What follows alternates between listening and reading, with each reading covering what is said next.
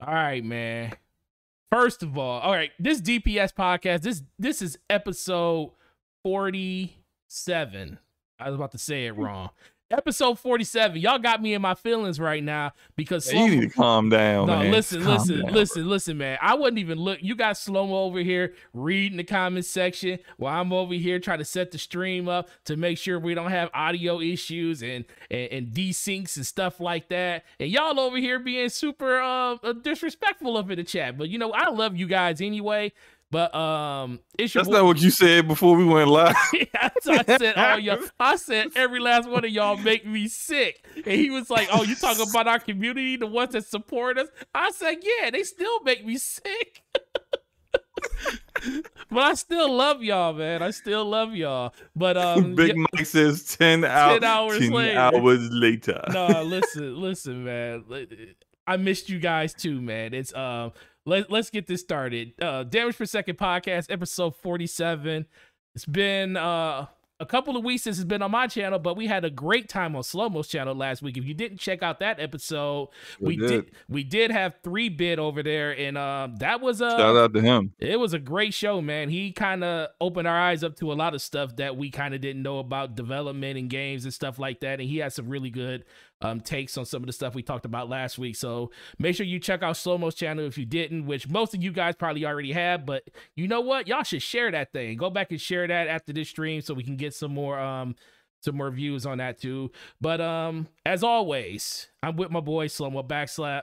Slomo, what has been going on with you, sir? Man, I've been playing games, man. I've been playing a whole lot of games, doing a lot of work too. You know, been trying to balance that with family and stuff. You know how it is, but definitely been playing a lot of games. We're going to talk about those games in a minute, but I do appreciate being back. DPS, another Thursday night. Definitely going to appreciate us getting into these topics because, like, I think we've kind of missed. Like, there's a lot of stuff that's happened since last Thursday. A lot of not like stuff, but like a lot of talking, discussions, talking points that people have been really debating on Twitter and other arenas of social media since we last did the show. And you and I, for once, really haven't been on anything else like together. Since last Thursday, so we actually really haven't discussed this stuff together. So it's going to be pretty interesting. I don't really know your perspectives on things on some of this stuff, but I got an idea. But I guess we want to. That's what kind of happens when you're not doing 30 podcasts in 1 week. Facts, not just much. You, me too. I mean, I only jumped in for the last half of BRAP on Wednesday because I was helping my wife pack for her trip that I'm got left at home for, but neither here or there. But helped her. Yeah, I didn't make it at all. I you didn't make it at all. I was knocked out. Getting pissed at people from other countries. Yeah. We ain't gonna get into it. It was work related, and it's still not resolved, unfortunately. But it is what it is. What you been playing, man? Well, I did play some Hades, jumped into that, which we are going to talk about that in a couple of topics later on. Me, Luke, and Taz have been beating our head up against this strike called the Glassway. We decided to, Destiny? Yeah, we decided to go after our Conqueror title, which is beating all the Grandmaster Nightfalls in the game that are available right now. And if you do that, you get this, you get this tag on your character. It's like one of the most prestigious ones in there. We wasn't really thinking about going for it, but Taz wanted to get it. Then Lucas saw that it was a possibility, and we was like, okay, let's do it. And let me tell you, bro, Luca is so pissed right now about this freaking Nightfall. She's up to like 47 tries or 41 tries on it. And wow. It's ridiculous, bro. It's like some hard stuff. I'm at like 21, so my level of frustration hasn't really hit the apex like hers has. So we had to kind of take a break in the middle of last week, and like it was crazy. We was like, we can't do this. We literally stopped playing Destiny, which is kind of hard for us. We stopped playing for like 3-4 days because it was like such a drag on our psyche. And then we went back in there, I want to say on Tuesday or Wednesday. No, Tuesday we went in there.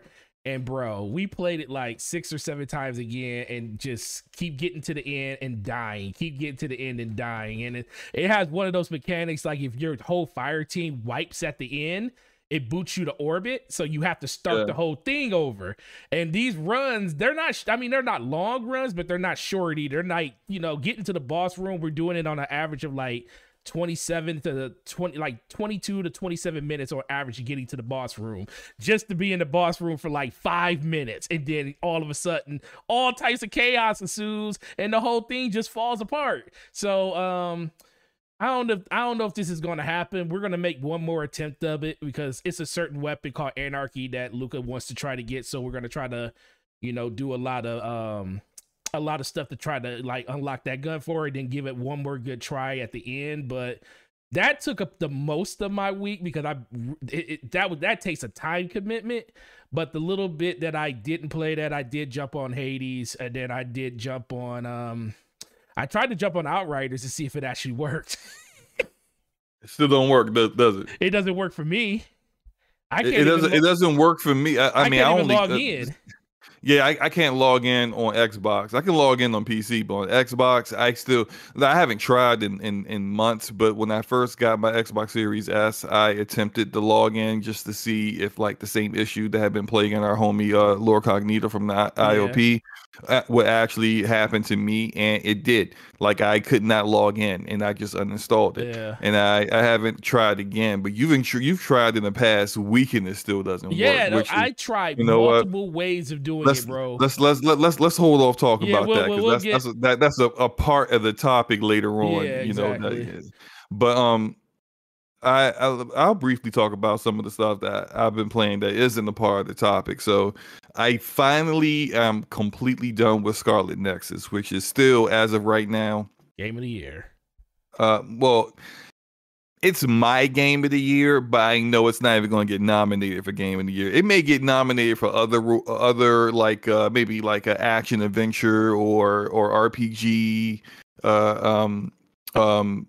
nominations at the Game Awards, but it's not going to get anywhere close to Game of the Year. Game of the Year is extremely biased for Game of the Year. Just keep it a buck. Like it has nothing to do with what is really the best game that came out, but more to do with what is the best game in particular genres that came out or by particular developers. But like we can not get into that. We don't have to. But I did finally finish Kasani's playthrough. So I've finished Yuito and Kasani's playthrough and unlocked the mode where you can actually go back in and kind of pick and choose certain chapters from either to play from either story. I didn't do any of that. I actually probably need about like 5 more achievements on Steam to get 100% achievements, but I don't really care for that stuff like that. So I only care about stuff like that about particular games, but didn't really care about Scarlet Nexus. So I just went on ahead and uninstalled it. I have been playing. Today I played 12 minutes, which is extremely interesting. I think that game is going to be. I'm going to go out on a limb here and say that this is going to be the kind of game that people are going to play, and they're either going to love it or they're going to hate it.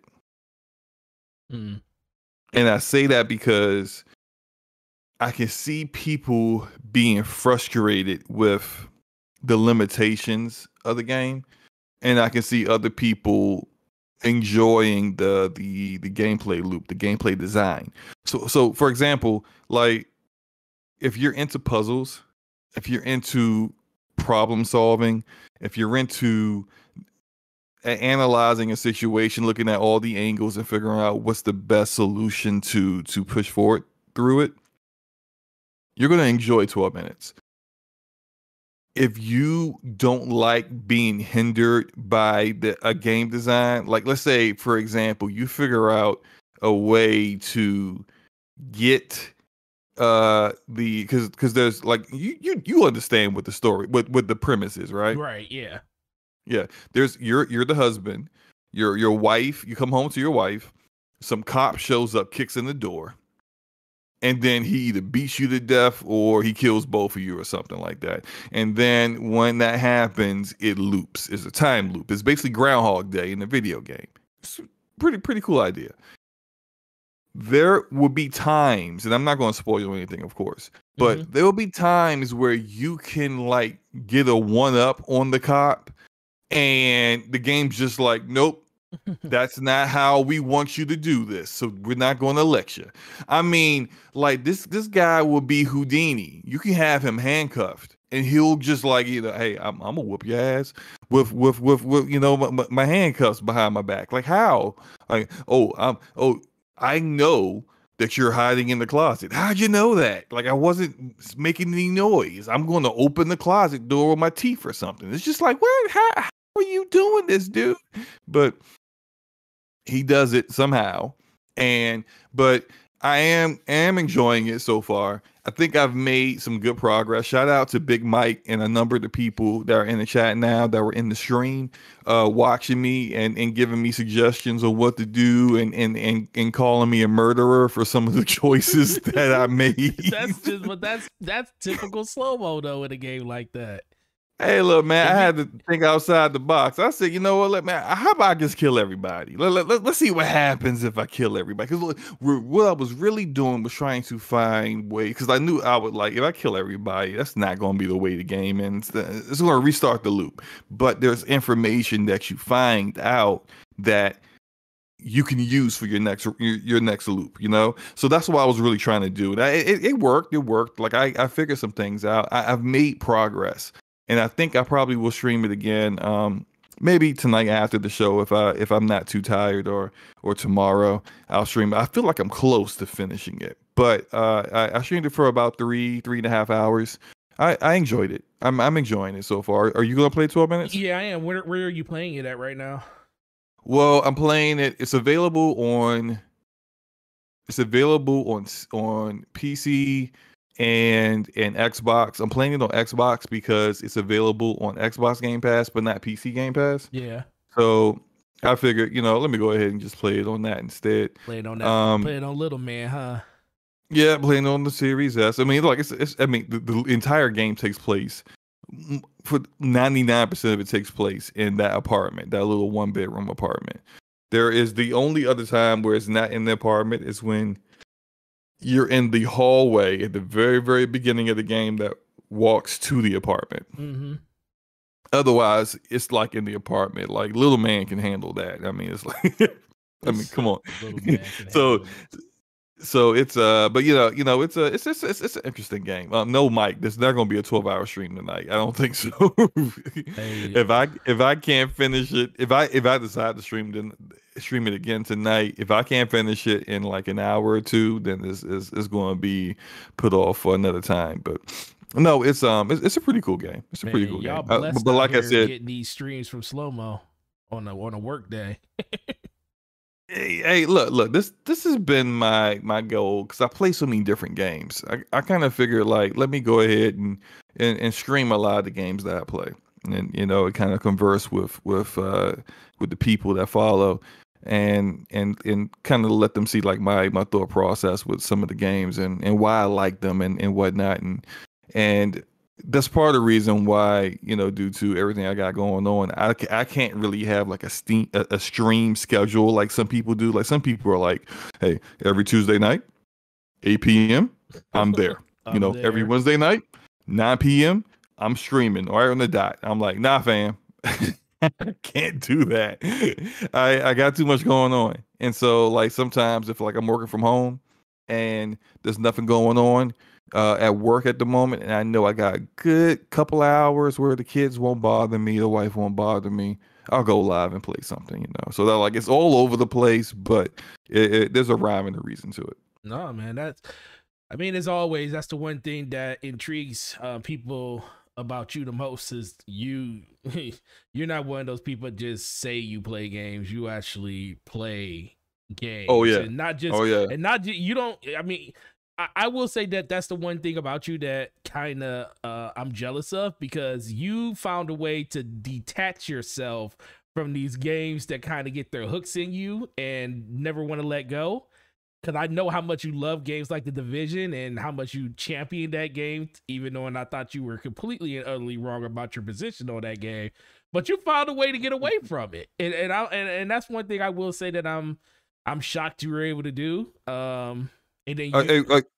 Well, I don't want to cut you off while No, no. you're complimenting me, but I did want to do a correction because I did say something. Apparently that was an error, and I Oh, Big just Mike checked just and it's correct true. you. Yeah, he said that the game is on PC Game Pass as well, and I just double checked and it is. So my bad on that. It's on PC Game Pass. So if you have PC Game Pass, although this game is the simplest game that you would play this year, you could play this easily on a fat Xbox One VCR. And it will run with no problem whatsoever. Like, this isn't a game where you need to have your frame rate counter up on PC checking to make sure you're getting your good frames. Okay, You know there's people doing that though. Yeah, of course. There's gonna be people playing this game at 5,000 frames per second on the 3090. Do you think this is a game that would be beneficial for people that want to probably stream it? Yes, absolutely. Because you're gonna get people, and shout out like to Big Mike and Smitty who came through. Erodimus came through. A lot of people who came through and were giving suggestions and and say, hey, why don't you try this? And oh, hey, remember when she said this and that? Because like this is the kind of game that if you play it, you're gonna get. If you stream it, you're gonna get people interested in what happens next and where your choices kind of like go and how the characters react to the things that you do.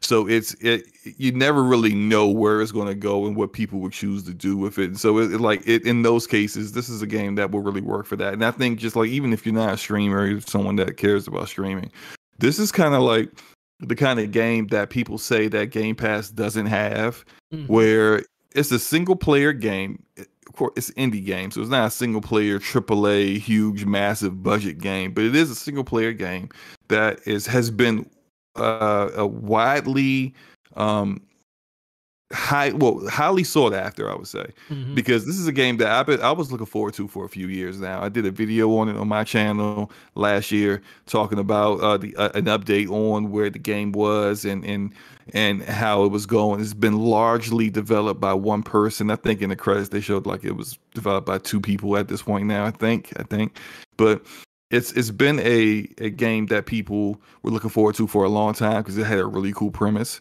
And as I've always said about indie games, like that's where the innovation is. That's where people take chances. That's where developers get to kind of do something that hasn't been proven yet. And there's always the risk with that. If it hasn't been proven to work before, AAA publishers don't want to touch it. But then there's a good reason for that. They don't want to touch it because it may bomb. It may be a bad idea. It may be turned to disintegration. Interesting new idea that completely, utterly failed. And that studio doesn't even exist anymore. And so when you have like those cases that like that's what indie development and indie games give you. They give you something that's a bit different that you haven't tried before. And if you're interested in something that's a bit different, I'd say, give 12 minutes a shot. You might actually like it. Yeah, definitely. Yeah, I forgot that it even came out. It's like so many games coming out, man. It's too many games, man. It's like when you look up, it's like, the Ascent and we knew this was going to be the possibility when it came to like late July, early mid-August, that a lot of games were going to be hitting, especially games in Game Pass, even games outside of Game Pass and stuff like that. And that was going to be something that people's going to dive into. But it's like 12 minutes. It's like one of the games I was interested in, but it like kind of just cracked through. Is like, yo, so many other games are just coming in. That's a good thing to actually see, because people been complaining like there's nothing to play, but there's a lot of good games out there. To play. There's no such thing as there's nothing to play. Yeah. What I hear people say that, what I think is you really are limited in what you enjoy, and you need to actually start giving some stuff a shot. And because there's so many different kind of games out there that people like games that you can't even really put in a category. Like, what do you put 12? What kind of category do you put 12 minutes in? I can't even think of what kind of genre that is. It's really something that's completely different that hasn't really been done before. And whether it turns out to be great, largely kind of people kind of suck. The reviews don't turn out great. At least it was an opportunity to try something different instead of giving you the typical generic. Here's another multiplayer game. Here's another looter shooter. Here's another RPG with a basic storyline that you've seen a million times before. You know, a little different. So yeah, I'm all for that. I do think though, like I said before, I think it's going to be pretty polarizing on that one. I did want to say before we move on, I did want to say that oh, real quick, did your game crash or your stream? Yeah, the game crashed. I didn't. Yeah. Oh man. Ain't that something? Right. I actually reinstalled the Avengers on PC because the Black Panther DLC expansion came out, and I haven't quite played it yet because I looked at like all the expansions that they have and the Kate Bishop, the Hawkeye one, and I haven't done any of them. So I said, let me just start going through that. What made you? I saw you. What made you re-download that and play it again? Just because I was seeing people say that the Black Panther expansion was actually really good, and so I probably a couple days ago I reinstalled that, and I'm playing through the Kate Bishop one, which really ain't all that great so far. But I kind of figured I could just go do the Black Panther one, but then I don't know. Like after reinstalling that, I figured let me just go through the other ones too, get all the extra new Avengers, and then do the Black Panther one. Kind of leave that one, the one I actually care about doing for last. But yeah. But other than that, that's been about it. That's all I've been playing outside of consistently still playing Splitgate and Rogue Company. And yeah. Well, well, I definitely want, and I wasn't thinking about this. Is just something I just want your opinion on. You talked about Black Panther. Have you watched any of the Marvel What Ifs yet? Yeah. Okay. We gotta talk. We gotta talk about the Marvel What Ifs, bro. We gotta talk about them. First off, Peter Quill's a loser. Okay, let me just say that right now. Peter Quill sucks. Okay, like he sucks. Like anyone else who is Star-Lord, like the universe is better. Apparently, I don't know. It's a way better universe than somebody else's Peter Quill. Right. So like I completely forgot about the What If series they were doing. So I missed last week's where Sharon Carter becomes Captain, not really Captain America. She becomes Captain Carter because she's not American, she's British. She's British. But that was cool. I watched that one first. I was like, why not? They're not that long. I think hers is like, I think they're both like 40 minutes long. Yeah, like 34 minutes. Yeah. And they're self-contained stories. So it's like you can begin it and you know these stories already. You watch it, it ends, and it kind of like when the episode's over, like that's the end of the story. The Captain Carter one was cool. It was cool. She Steve got shot when the assassin tried to prevent him from taking the super soldier serum. He wasn't, because he was shot, he wasn't able to take it. She took it and she became a super soldier. And then it's like it follows some of the same story beats, but it was different because it was her doing it. So you could kind of see it was some cases where she was more capable than Steve Rogers was. But that one was like, it was okay, but wasn't that big a deal. But this T'Challa as Star-Lord story, so good. Man, I was so look. Usually, when I try to watch some of this stuff when I'm about to go to sleep, and I'm like, sometimes I can't make it through because I'm tired, and if it's not super interesting, I'm just gonna fall asleep on it. My phone be laying on my face, and then my wife looking at me like, "How do you do this to yourself again?" Right? This was so good. I was so riveted and invested. Like T'Challa as Star-Lord and how different everything was. How Star-Lord is respected as T'Challa as Star-Lord. How like the Ravagers are with him, and it's just like I mean, I don't want to ruin it for people who haven't seen it yet because it just came out like yesterday, right? Yeah, But yesterday. it was just really, I really recommend that. That was really, that's got me hyped for this to see the rest of them. I really want to see the rest of them now. Big Yeah. Mike in the chat says the slow people were so mad on I guess Captain Carter becoming the captain. I don't get why. I mean, Why? it's just It's a a what what if if. story. It's a what Yeah, if story. it's like she's the real Captain America. This is, but they even explain it in that one that like they explain at what point the multiverse shifted and it became a whole different like universe Mhm. where this took place because she chose to not go in the booth and be protected. Yep. She chose to be there on the floor when Steve was going to go into the chamber to become the super soldier. And so because she was there, it changed, everything. And I thought that was pretty cool. And then you kind of see like I don't really know where the change point was in the one with It was T'Challa and Star-Lord. yeah. It was when he sent his, they basically said because he basically sent his hired help to go pick up Peter Quill. Yeah, instead of him what is his name? I forget his name too. Instead of him, Yeah. The one Yanja. with the whistle and Yanja, Yandu. Yandu, Yeah. He didn't do it himself. He sent his the Ravagers to do it, and they just took like the first human. I thought that was actually pretty funny. They were like, "Hey, look, he's got two eyes. He's got a mouth hole." He said 2 eyes. He got 2 holes in the eyes, two eyes on the side of his head, and he's got a mouth hole, a eating hole. And he's like, "Where in the world does this look like this kid?" It was so funny. It was hilarious. Oh, like man.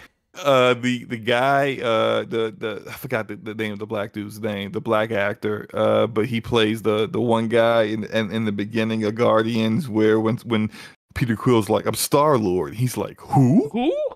Who is Star-Lord?" No, he was like super. He's like, "You're Star." He like, was that the biggest fanboy for T'Challa. Fanboy, bro. It was so That was great. So he was good. like, "It's Star-Lord." He's like, can I use my gun? Can I use my gun? He's like, "Sure, go ahead and use your gun." Okay, okay. You sure? You're sure I can use my gun? He's like, "Sure."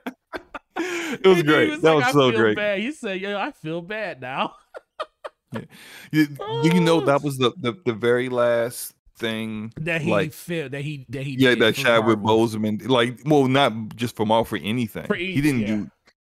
Yeah, that was the very last thing that he did, which was what I did not know about What If. Like, I knew that they were doing, and like you, I forgot all about it. It was like one of those like pleasant surprises when it came out. I was like, whoa. I just started watching them, but I didn't know that they were going to get literally every actor that did their role. They got all of them to reprise their roles in these What Ifs.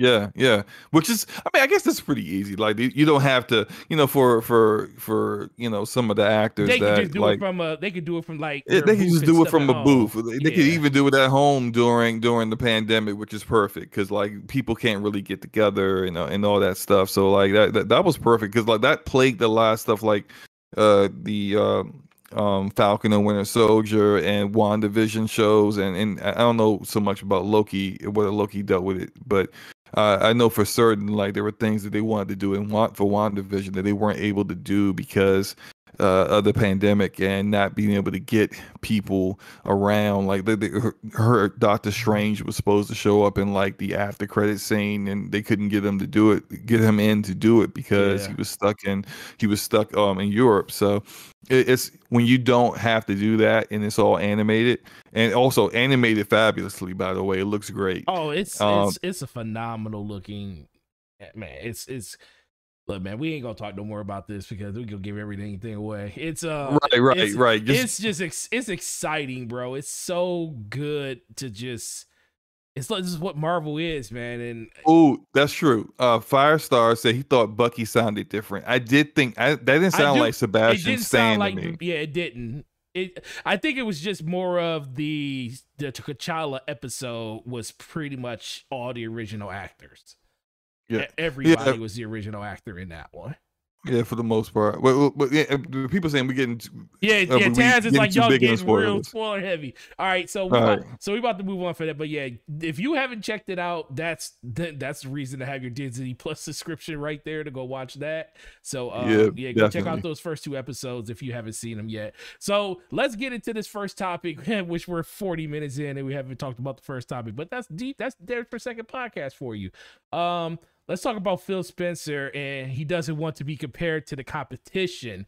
So I have the article right here, and it was done on Games Radar. Basically, they wanted to ask him a bunch of questions. It was mostly. I'm glad you're using the Games Radar article and not the WCCF Tech article that everybody that caused all the problems. That caused all the problems. Yeah. So the whole article actually is about Xbox everywhere. Phil Spencer wants Xbox app on as many devices as possible. But that's not, we all know that. We all know that Xbox wants their stuff to be everywhere. If they could put it on the Nintendo Switch, they would. If it would be on a PlayStation, they would. But the thing that kind of started the conversation was when the I forget the person's name who was actually doing the interview. He basically came to a conclusion. He came to the scenario where he's like, man, Phil Spencer ain't talked about the competition one moment. And this is what he had to say. He said, it's interesting that throughout our conversation, that Spencer doesn't talk about competition with other consoles. Although he's got, sly digs at Sony PlayStation strategy during E3, he focuses clearly on converting non-gamers into gamers rather than shifting the current user base from one machine to another. When I asked for examples about the lack of epic self-contained single-player games on Xbox, he knew straight away what I'm referring. Sony's recent success with titles such as Spider-Man and The Last of Us Part 2, and he's not having any of it.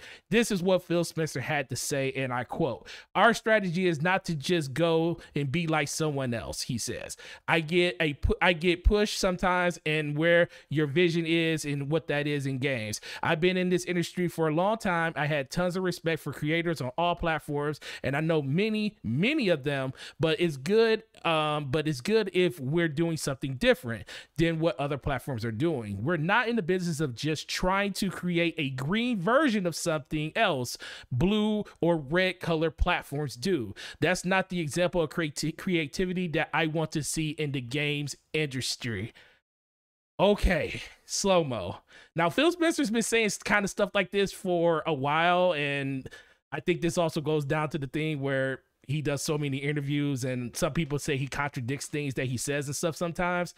I say he does too many interviews. You say he does way too many interviews. So I said this back in January, by the way. So you were saying it back last year too, even after when they were going up to their lead up with the brand new Xbox coming out. So after hearing this and reading these, reading this article, what did you think about the things that he had to say? Two things. One, I fully understand where he's coming from when he comes to talk about identity of a platform, where you don't want people to think that, well, you're just copying another platform. Like, nobody wants that. I also kind of feel like no one really believes that about Xbox. Like, no one thinks that Xbox is copying PlayStation or vice versa, or trying to copy Nintendo, because he did mention the red platform, which his use of colors was very, very important to know. Like, we knew he was talking about. He just didn't want to outright say Nintendo and Sony, but we know what that was about. Now, what I think in regards to what the question was and his answers to the question, I kind of disagree with him on some things. Okay. And so when it comes to single player, third person perspective narrative games, when it comes to those kind of games, you don't really have, they have games in the pipeline that are like that. And he mentioned that in another interview just a month earlier. I had to say it like that because, he keeps doing interviews. But anyway, he said he's mentioned that they had those kind of games before. And I kind of figure, like, he might be a bit frustrated with people always asking him these questions, the same questions. At this point. But this also goes to, like, well, stop doing so many damn interviews, then you won't have to worry about that. But anyway. Oh, my God. My thought process about this is, well, why not? one of those kind of games, because those games, people like those games. People like the kind of games that Sony makes. Now, if you make one of those games or you have two of those games, well, what's the problem? Mm-hmm. Especially if those games are big time major sellers, Game of the Year nominees, or Game of the Year winners in some cases. What's wrong with making a game that people like? Mm-hmm. Even and now I'm not saying like blow for blow, like make a Uncharted and call it Recharted, and with a character named Dylan Drake or Dylan Flake or something. You know, like, I'm not saying copy them, but there's a particular format in game design that they're using with a particular set of assets that they have that is difficult to duplicate, which is the reason why there are very few studios out there that do that in particular. But what's the point in like, well, there's the issue with even trying to do like one game like that? You got 23 studios, multiple teams in those 23 studios. So you really got like well more than 23 games in development. You got like, you know, somewhere in the 30s.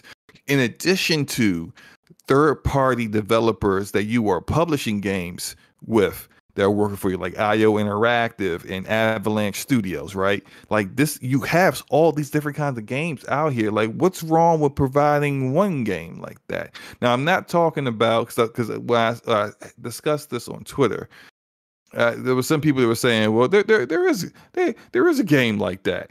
Like, there is a game like that. Hellblade's like God of War. And I'm like, no, it ain't, fam. No, Hellblade is not like God of War. Like, look, just because it's single player, third person perspective with a heavy focus on narrative doesn't mean it's designed like God of War. And so when I talk about how Sony has assets that Microsoft really doesn't have, like the same way Microsoft has a cloud infrastructure that Sony doesn't have, and they can leverage that for the games and they make in the things that they do in video games. Sony has Sony Pictures. They have a focus on cinematography, a focus on narrative, a focus on those kind of things. They have an entire team. I forgot the name of it, but they have an entire team that does cinematics and works on the cinematics to make them as perfect as possible for all of their studios. Mm-hmm. So they're different than everyone else. I get that. But the reasons why you can't use, say, an Avowed or a Fable or whatever the Compulsion is making and say, well, they're doing it like Sony, is because of those things. Like, you don't have like the infrastructure set up where you have a studio that just handles visuals. But maybe you build something like that. Maybe you kind of take those steps to kind of get there. And it's not changing your identity to do that, because you still got Halo, you still got Forza, you still got Gears, you still got Skyrim, Elder Scrolls, whatever, you still got Fallout, you still got Doom. These are games, these are IPs that Sony doesn't have. You still have Pillars of Eternity. You are now the home of like the Western RPG, if you think about it. Like, your identity's not going to change because you did a game that's honestly would be more like, say, Quantum Break, because that's what Quantum Break is. If you look at what Quantum Break was, that's very much in the mold of what Sony is doing. And what's wrong with doing something like, because I like Quantum Break, but maybe that's just me. What do you think about this? Because I've been running my mouth. Oh, no, you're good. I mean, I really like Quantum Break. I think it's so underrated. I think people looked at it. It came out during a time where people just didn't respect anything that Xbox was doing or releasing at that time, because it was so far in between. The game did have performance issues and stuff when it first came out, which did get pretty much addressed after they had their first major update. So it didn't take them as long as most games do take. But, you know, let's be for real, the game didn't work like it's supposed to work day one, and it just kind of fell into that, you know, that vacuum of it's just Right. another Xbox game. You know, a lot of But people. you know, but I hate how they, and this kind of goes to something with management with them. I hate how they gave up on a lot of these new IP that they helped cultivate Yeah, last generation. Like, I think Rise was good enough for a sequel. I Yeah, did it was. too. Yeah. On Metacritic, it was rated 60. Cool, whatever. Yeah, but the game visually held up, still holds up today. It had a good foundation to build off of. I hate how Quantum Break didn't get a sequel because it definitely, the way it ended, it could have definitely had a Oh, yeah, sequel. could have definitely added another sequel to it. I hate how they just kind of abandoned those IP and didn't try again, because you know Uncharted 1 wasn't like this amazing game that like it has to have a sequel kind of game. It was, it's story wise it was all right, but I thought the platforming kind of sucked, and I thought it had some issues. But Uncharted 2 is amazing. I think still the best one in that series. Like you can't just give up after the first game. I think they should have gave. And I'm saying like if a game's absolutely abysmal, then you of course you don't give it a sequel then. Right. But I kind of felt like that Quantum Break deserved a sequel, and like making another game that's kind of like that. And hopefully it be perform better at launch. I think that would be a good idea. And hey, look, maybe that is something that's on the way. Maybe that's what Compulsion's working on. Who knows, right? Like maybe that's what the In Exile game where Brian Fargo said that he pitched it. It was a little bit different, a little bit out of their wheelhouse, but he pitched it to Matt Booty, and Matt Booty said go for it. Like maybe that's what they're working on. Who knows? But I just kind of like I don't think making one or two games like that means that, oh well, you're copying Sony. Like Yeah. let's keep it a buck here. In AAA game development, who isn't copying somebody? I mean, There's no real innovation out here. Everybody right now. Everybody copies everybody. Look, like I remember seeing the who were the devs for Dead Island? What is that? Where's the names again? I can't remember the devs, the name of the developer. But people who worked there came out and said that like ideas they had for Dying Light 2 were nixed because they weren't ideas that had already been done and established in AAA game development. That's not even uncommon. Also, other developers when that story came out say, yeah, well, you know, that's about right. They don't do brand new ideas in AAA development. They don't. If you can't point to it being done already and working, then it doesn't get done, which is why we see so many copycats and why we see so many people like, man, ain't nothing out right now. Why? Because you feel like you played everything already. So why now, with the kind of games that Sony makes, do we go, oh, well, you know, you don't want to copy? And well, everybody copies everybody. There's not a single game out here that's AAA that doesn't have some aspect of that game that hasn't been taken from something else.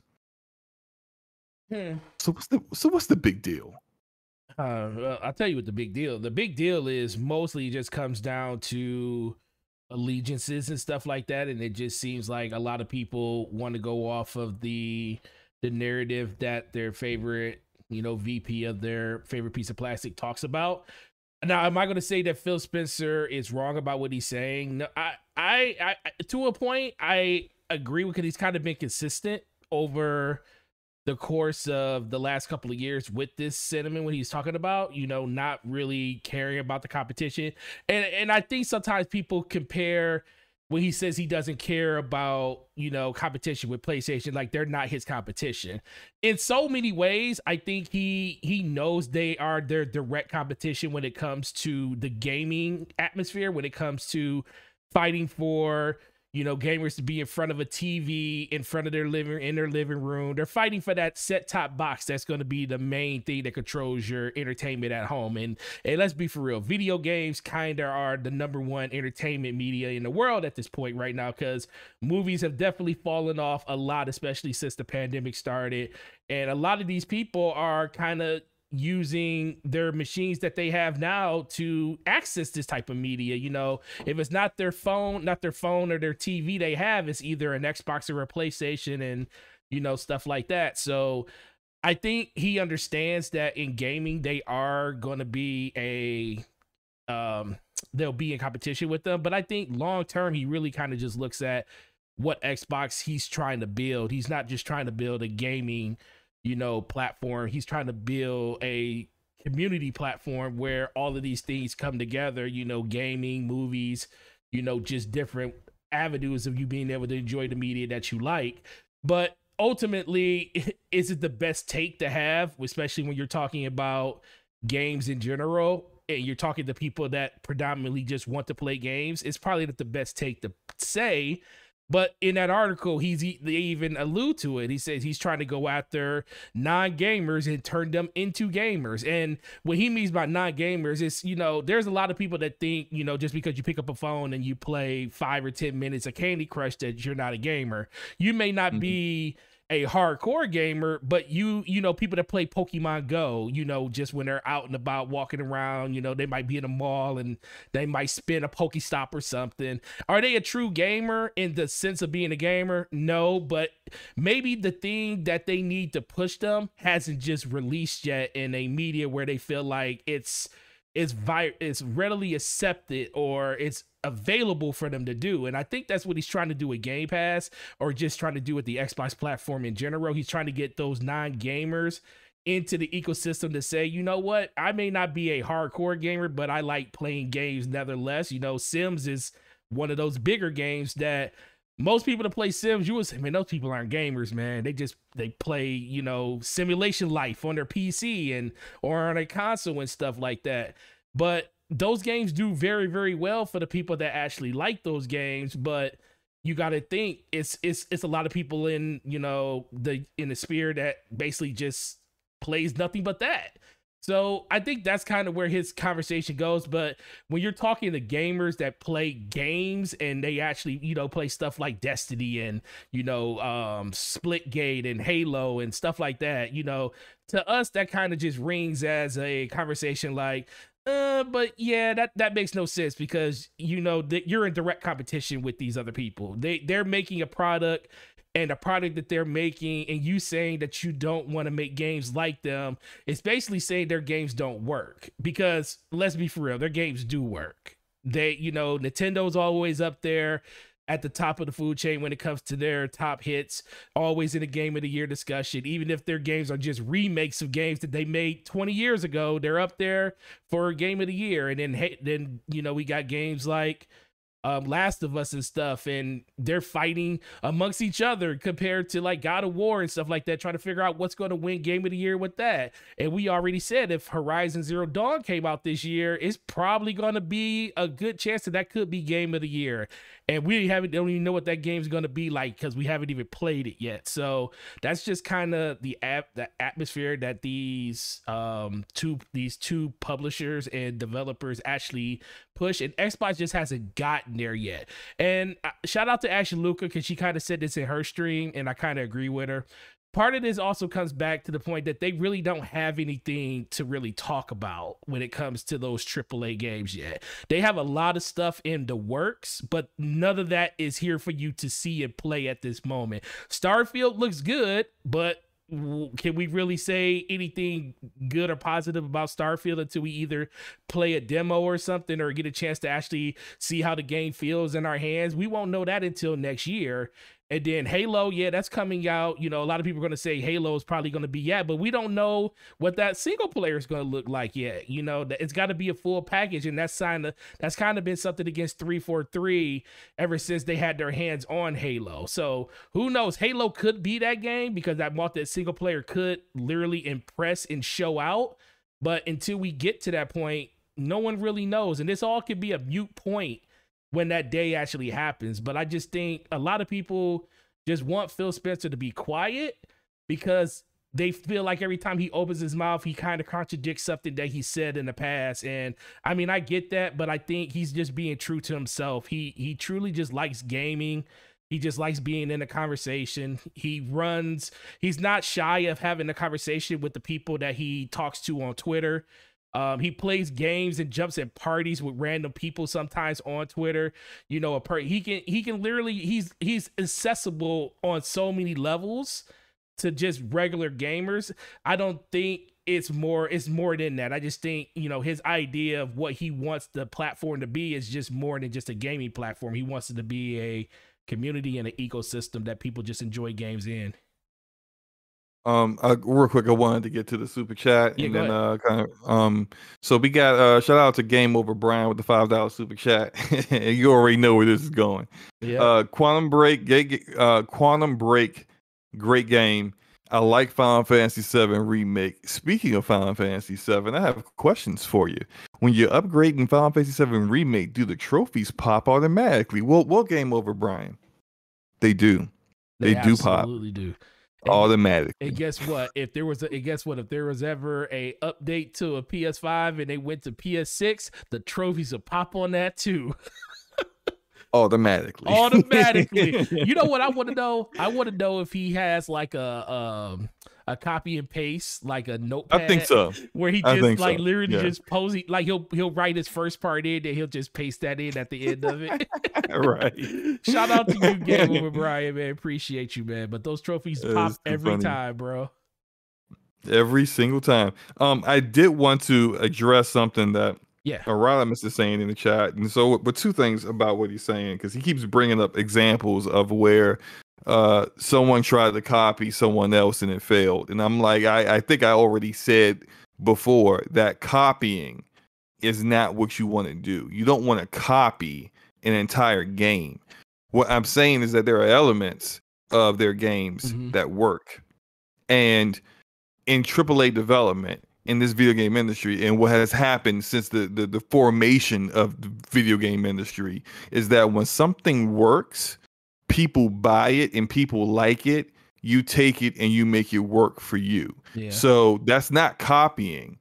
That's literally just iterating off of someone else's game design. You're not copying their game, but you are taking parts of their game design and making them work for you.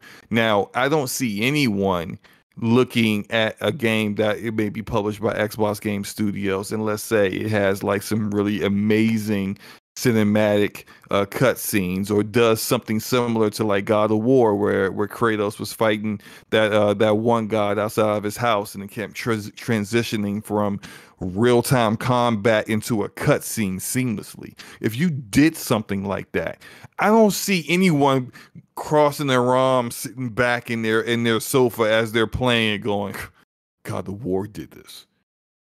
Shut up and enjoy the game. Is it done well? Then what are you complaining about? Like that's some nonsense. That's some fanboy BS. I don't see anyone, if it's done well, complaining about something like that. Right. Like that kind of stuff is what I'm talking about. Where you use, and I know they're doing this, where you use, because they have when it comes to performance capture and motion capture, they have the proprietary technology that Ninja Theory developed for and used in the first Hellblade to do this. But when you start to use more mocap on your characters and in cutscenes to kind of really draw the player into the story and the characters and get them really fully invested into the game, like it's stuff like that use of that in a lot of games really brings another level to it. And when you have that stuff in house, like that makes it even easier for you to access that technology because you own it. And you don't have to go to some other studio somewhere else and get it done. This is why Sony is able to use that so easily, because, like I said, they got Sony Pictures. And so they already have that kind of technology in-house. Like, that stuff is, like, it's just taking the next step in where video games are going. And I'll say it again, like, when your competition is doing it and they're getting Game of the Year nominations. Mm-hmm. Exactly, what's the problem with you doing that too? You know? Yeah, I mean, it's a different. Part of me just thinks he doesn't want to feel like he has to do something because he feels like Xbox can stand on its own. The problem is Xbox hasn't stood on its own in an entire generation when it comes to the games that they've been releasing. They kind of been, you know, third fiddle when it comes to that. And now maybe 2-3 years from now, once their staple of studios start releasing games in a, you know, they actually put out bangers like PlayStation and Nintendo do, I think then that narrative can actually go forward, because then at that point people are going to be like, well, Xbox is giving us the game, so who really cares if they try to be somebody else?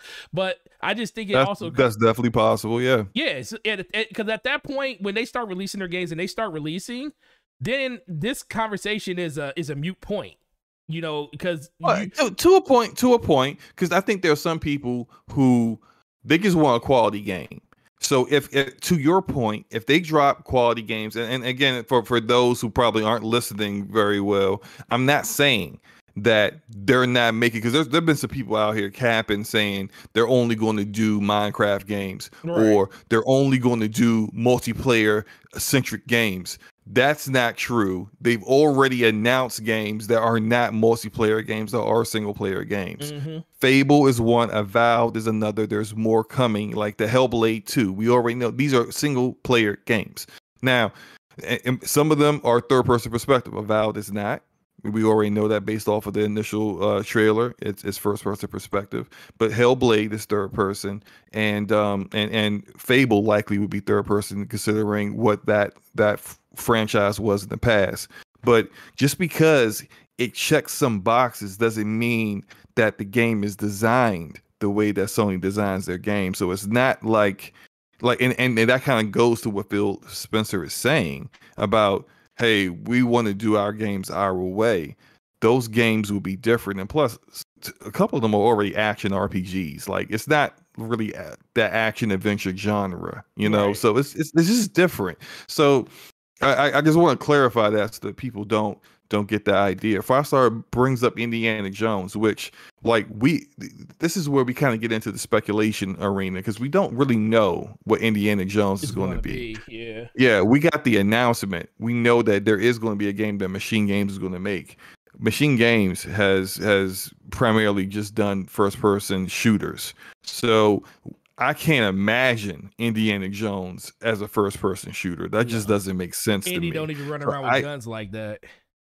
It sure doesn't. So I do anticipate it will be third person perspective, but like, just because it makes sense to us doesn't mean that there isn't some creative director running this at Machine Games who had a massive brain fart and nobody did anything about it. Mm-hmm. And he's going to go, hey, look, well, we made Wolfenstein.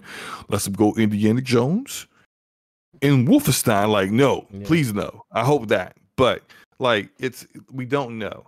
But to your point, Forte, those games could, like Fable, Platinum Games is a quality studio.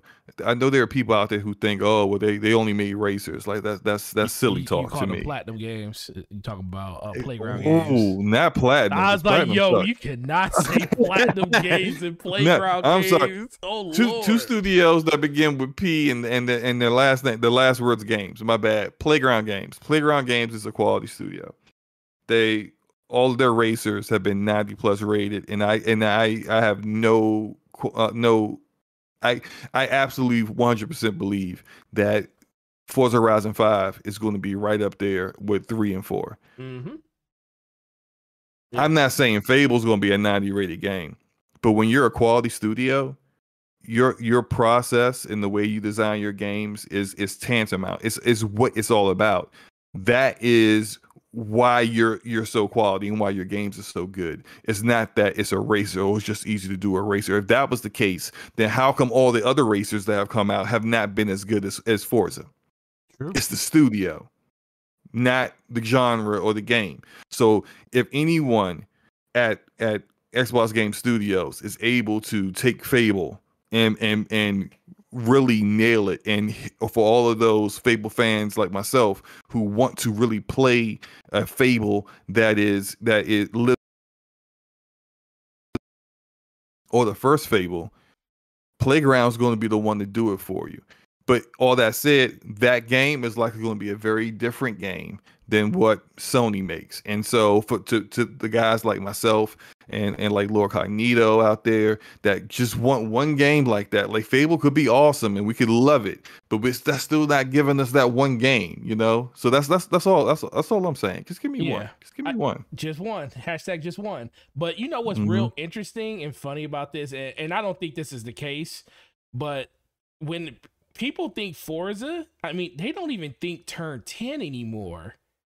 And Turn 10 is the actual mainline developer of Forza. And it's mostly just because Playground does the Horizon series, which is more the arcade racing style, and that kind of, you know, percolates more towards a lot of different users and stuff. You know, it's probably the more wide known brand when it comes to that type of game, because most people aren't really into simulation. And they're kind of, just think about it, that's a studio that we don't even really hear about right now because they're working on just Forza Motorsport. So they have they're also upgrading the Forza engine. Forza Tech, yeah. Forza Tech is and which also is the same engine they're going to be using for Fable, which I think is probably the best decision for Playground. Yeah, and that's don't take like Unreal Engine, which you don't know. And so now your studio has to kind of learn Unreal Engine, unless you're getting almost a whole new team, the way Respawn Entertainment developed a whole separate team to make Jedi Fallen Order. And so it made sense that they wouldn't use the same engine that they have for Titanfall for that, where they could just use Unreal Engine, which already has built-in assets and really everything that you need to have a strong foundation to make a third-person perspective action adventure game. That game kind of lends towards more like what I'm talking about, what I want to see from Xbox Game Studios. But if they're using a lot of their own people and then like also bringing in other people who have made those kind of games, like a game like Fable in the past, or have made other games in that genre to help them kind of understand what they need to do to make it right, then go ahead and just use the same engine that you've been using before, because that's going to shorten development time. Because there's going to be, if you're using something you're not familiar with, it's going to take time creating what you need to create to develop the game. Same way, like when it comes to Turn 10 is upgrading their engine. And so we've seen it where, like, with multiple studios, where they're either upgrading the engine or they're making a new engine for a game. And that you're asked the stuff that you need, the tools that you need to actually get the game made isn't ready yet. So you gotta build that while you're developing the game. That stuff takes time. So yeah, Turn 10 is it's considering the way Forza Horizon 5 looks, it's going to be difficult trying to imagine what the next Forza Motorsport is going to look like, you know? Yeah, and that's the thing for me. So we don't even really hear about that studio as much anymore because, and like I said, everybody talks about Horizon, and I mean, I'll be the first one to tell you I think Horizon is a better game, but that's just because Horizon is a better game because it's more of a game than what Forza Motorsport is more of a sim, and it sim stuff very, very well. And I kind of miss, I ain't gonna lie, it's been a while since 7. It's been like 4 years, 3 years, 4 years almost. So I can't wait to see exactly what Turn 10 does around that. But yeah, that was a good conversation right there, man, because I think the biggest thing that people need to take away from this, and I'm going to quote the great Ashton Luca one more time, you know, Xbox, they really can't just operate in a vacuum when it comes to this, especially when it comes to gamers. You know, they're in a gaming hub right now where the people that are listening to them mostly are people that play games. We understand that Xbox feels like PlayStation and Nintendo aren't their true competition, but when it comes to everybody that's here on this panel, in the chat, that's all we see. We just see that competition, and let's be for real, that competition has helped Xbox be a better Xbox that they are right now. If Sony wasn't putting out the games that they were putting out, and Nintendo wasn't doing that, Xbox wouldn't have found the reason to go out and buy 23 plus studios in order to like kind of keep up on the content tip, even knowing a lot of that is tied to Game Pass. But Game Pass is a direct thing from the fact that they want to be able to get people to come to their platform so they can make more and better games. So as long as they continue to go in that direction, I don't really care what Xbox does. I just want them to be a better version of what they ever could have been over the last generation. But we're gonna move on for that, and I do want to go to this bonus topic before we get into the Game Pass one, where you sent me a tweet about something about Oh Epic yeah, and Sony. yeah. So Slomo, go ahead and take off with that one. So this came out not too long before we went live, probably around about 7:30 tonight, about an hour and a half before we went live. But IGN came out with an article that says that Epic offered Sony $200 million to get PlayStation games on PC. Now, to get into the details of that, what that really meant, and is that, and this came out through the lawsuit of the trial with Epic and Apple over Fortnite. And so, if you haven't been aware, because of that trial, a lot of documentation, emails, official correspondence, wherever you want to call it, became public between Epic and everyone that they work with. And Epic works with everybody because the Unreal Engine is the most popular game engine in the world, as well as their game is on every single gaming platform you can think of. And so there's always business correspondence between Epic and all these other people. So there's been stuff about Microsoft that's come out, and then there's been stuff about Sony that's come out. And now this one is the really, really, really, really interesting part of it, is that what they brought up here is that Epic offered $200 million to get between 4 to 6 titles exclusive to the Epic Game Store. The Epic Game Store is their platform on PC, and they have been very, very aggressive trying to establish a foundation in PC gaming to compete against Steam. And they've been doing exclusive deals in order to do that. They did an exclusive deal for, man, I can't remember. I think Red Dead 2 initially. There've been a lot of games. Control was exclusive. One, yeah. Yeah, Control was exclusive for I think like 6 months, maybe a year. Borderlands 3 was exclusive. Yeah, so they've been doing these timed exclusive deals, very similar to what you see in the console space, but this is kind of unheard of in the PC space. Now, we know Sony has been branching out to the PC arena. The PC arena is not like the console arena. They're like the demographic of gamers on PC don't all own consoles. They really kind of, a vast majority of them really don't. And so it's for, especially for games where you've already come to the end of the sales that you were getting off of those games on console. They've been out for over a year, maybe even 2 years at that point. It's a whole different demographic of people who haven't even played your game before that may be interested in your titles, and you can give those games new life, new sales life. So far, we've seen that I think in the first month, Horizon Zero Dawn sold like it was like 800,000 or something like that, and Death Stranding has done pretty well on there. And so what I wanted to do was kind of look at this in the sense of what else would be coming out that's a Sony first party game on PC. Sony turned this down, which is the reason why you see Death Stranding on Steam, you see Horizon Zero Dawn on Steam. So that also kind of lends to tell you like what Sony feels about what revenue they can generate off those games on Steam. $200 million is a lot of money.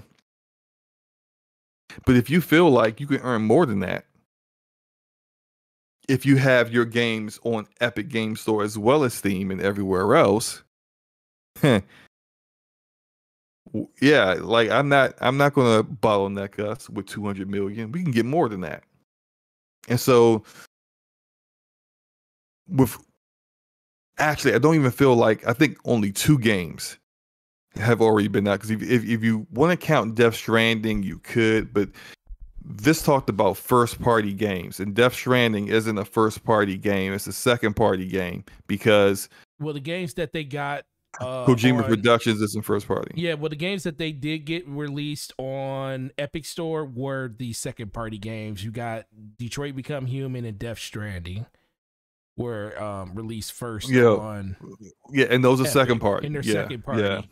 I think they just seen the fact that those games did really, really well on and Detroit Epic. Become Human was exclusive to Epic as to well. The Epic Store. So that was published by Detroit Become Human was published by 505 Games. Yep. On PC. So that wasn't, it's like Sony has their own, like they have their own Steam page, their own PlayStation Studio Steam page. They are publishing their own stuff on PC.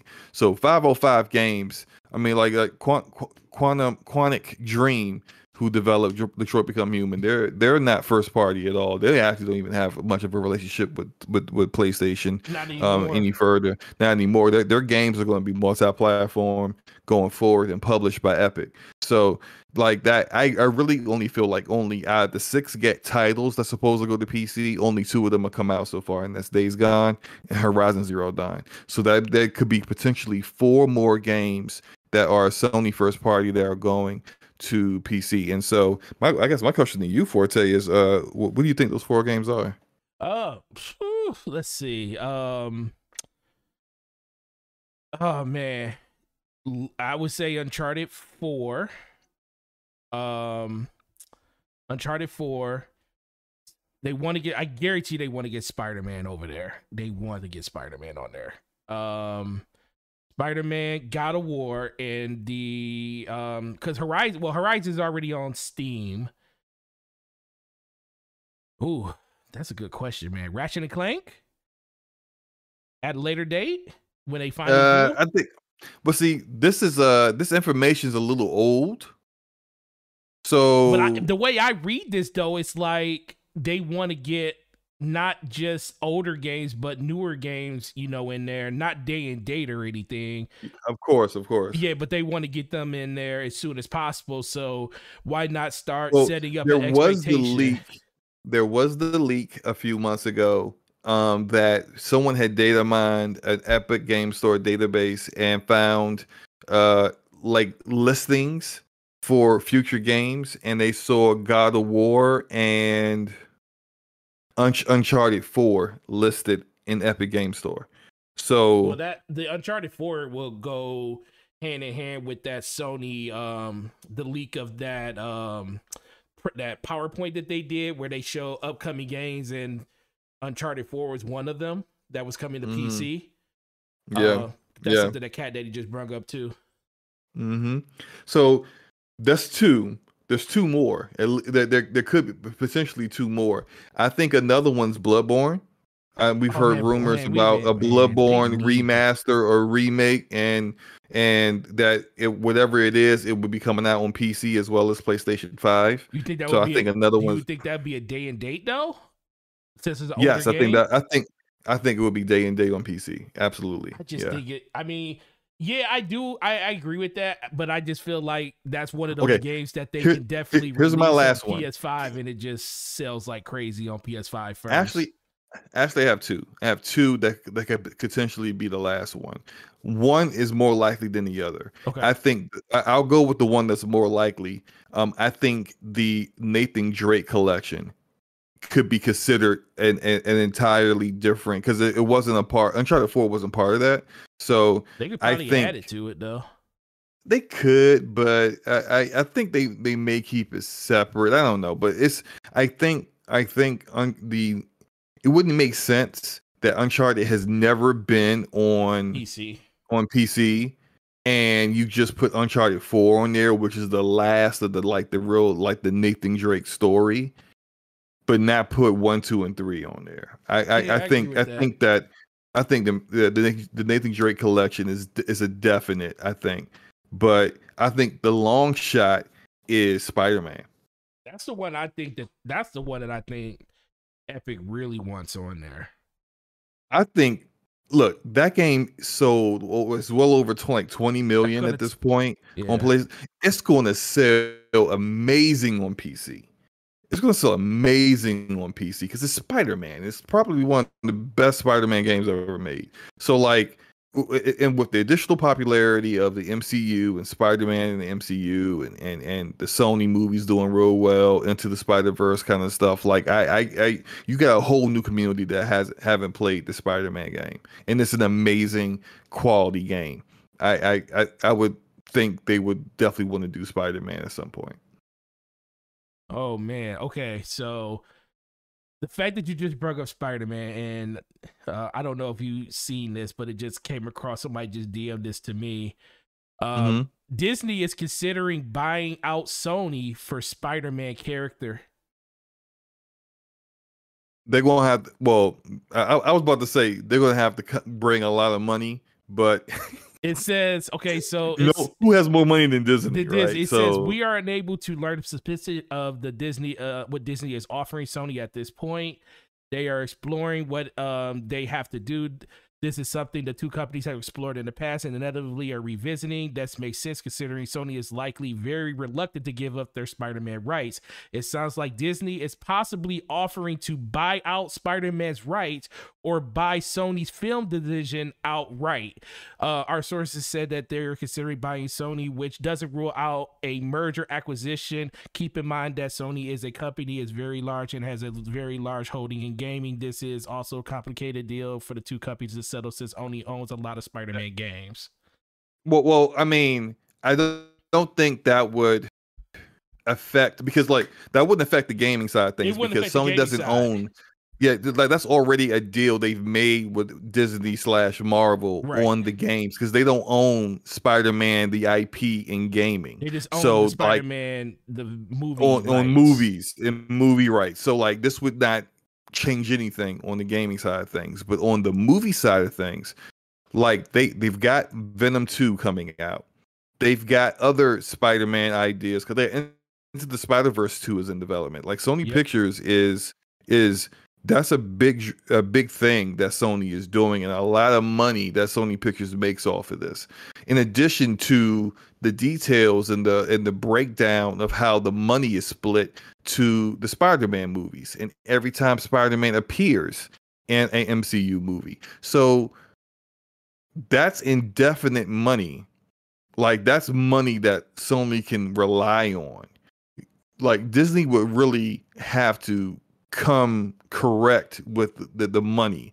We're gonna be talking about some unprecedented billions to get Sony off of that, because at this point now each MCU movie, but prior to the pandemic it was $2 billion. So maybe things have changed. Each movie generates $1 billion. Even the individual ones about individual heroes, $1 billion off the break. That's what they do. That's what they generate in revenue. So you would need to match that for a certain number of Spider-Man movies, or enough to make Sony really like perk up on that. Maybe that has changed with post-pandemic, with Black Widow not doing so well, with Suicide Squad not doing so well on the sales side of things. Maybe Sony will look at this differently now that like maybe they feel uncertain. But once the pandemic, like, if we're ever really going to get back to the way things were, where people go to the movie theater like that, and maybe that might like drop the price down a little bit. But I still see them having to spend a ton of money to make this work. Yeah, but just like Elder Cat just said, Disney could damn near buy Earth. Exactly, and that's why this is still a possibility, because Disney has the kind of money to make this work. And to your question, should Sony sell the Spider-Man to Disney? Absolutely, because they, outside of Into the Spider-Verse, I don't think Sony really know what they're doing with the Spider-Man property. They really kind of like blew it for the majority of the Spider-Man movies. So well, I think that they're looking at the success that they saw with Spider-Man inside the MCU, and they think that's going to kind of translate to their own movie line, and I just don't think that's going to be the case. I think when you have Spider-Man embedded in that Marvel universe, it's MCU, it's easily you're talking about $1 billion, 2, it could go 3, because Spider-Man is the most known and loved, superhero out there when it comes to most people of age and gender and stuff. So I just think that man, whatever Disney, if Sony was willing to do this, there is no number that Disney would not give them, I think.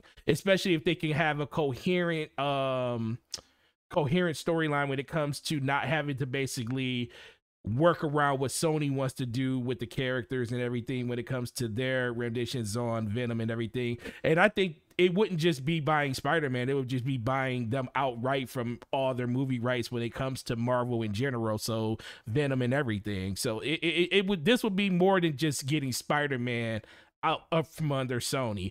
And like you said, it doesn't hurt them on the video game side because they already have that deal in place to work with them on that side. But the more and more that this happens, and you, especially with you talking about it on Epic side, I just think they're getting hit from so many directions. And I do agree. I think Epic definitely wants to get Spider-Man. Who wouldn't want to get Spider-Man? Marvel would, I mean, not Marvel, Steam will want to get Spider-Man. But now if you got, other players trying to come from the other side, why not? If they're coming at you with like 6, 7, 20, 30 billion dollars to take that IP back from you, man, you gotta look at that one real hard.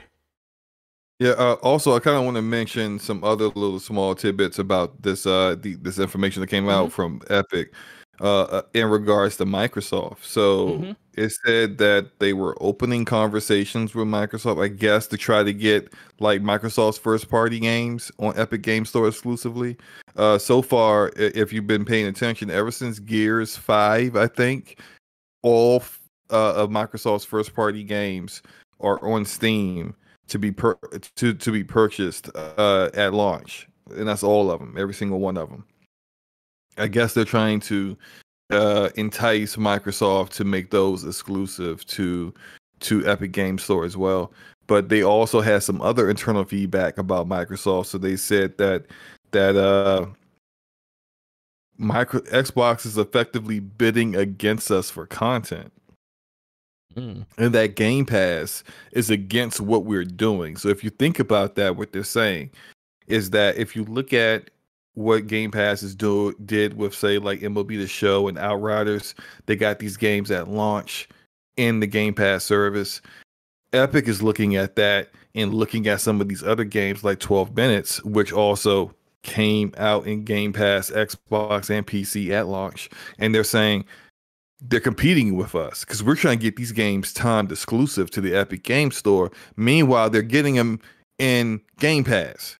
And so what's someone going to do on PC? Are they going to play the game with their Game Pass subscription on PC, or are they going to spend money on it through Epic Game Store? So they're seeing that, and they're seeing that they're competing with us in that arena, which is kind of obvious, but at least we see that as being acknowledged by Epic. And then the last thing they said was they know Phil has been meeting with Gabe from Valve occasionally, which I think if you look at some of Phil Spencer's tweets recently, where he talked about using the Steam Deck for a week and playing some Xbox games on it, I think it's almost a foregone conclusion that Steam Deck is going to have a Game Pass app on it.